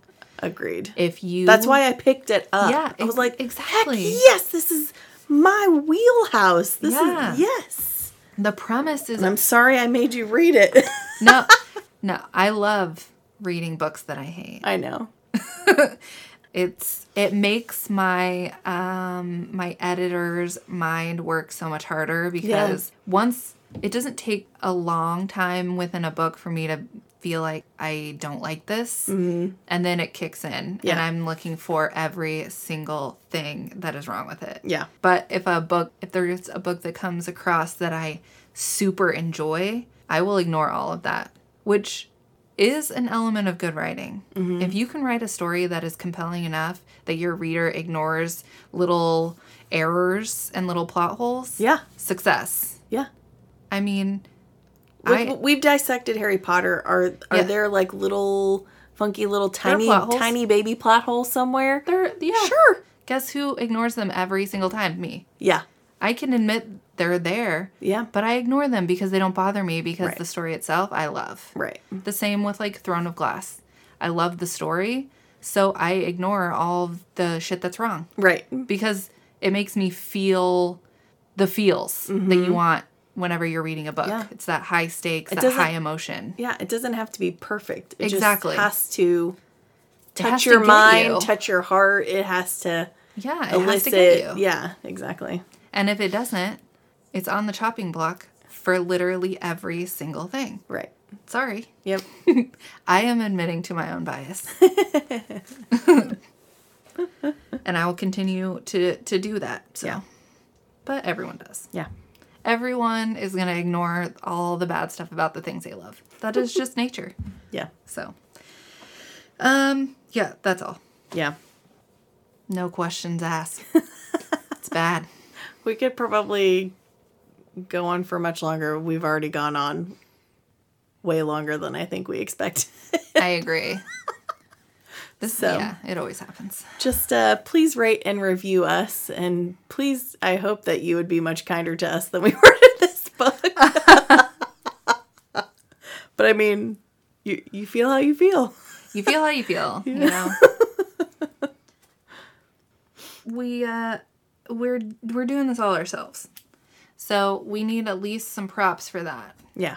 The writing, the reading, the recording, the editing, the publishing, the socials, we do it.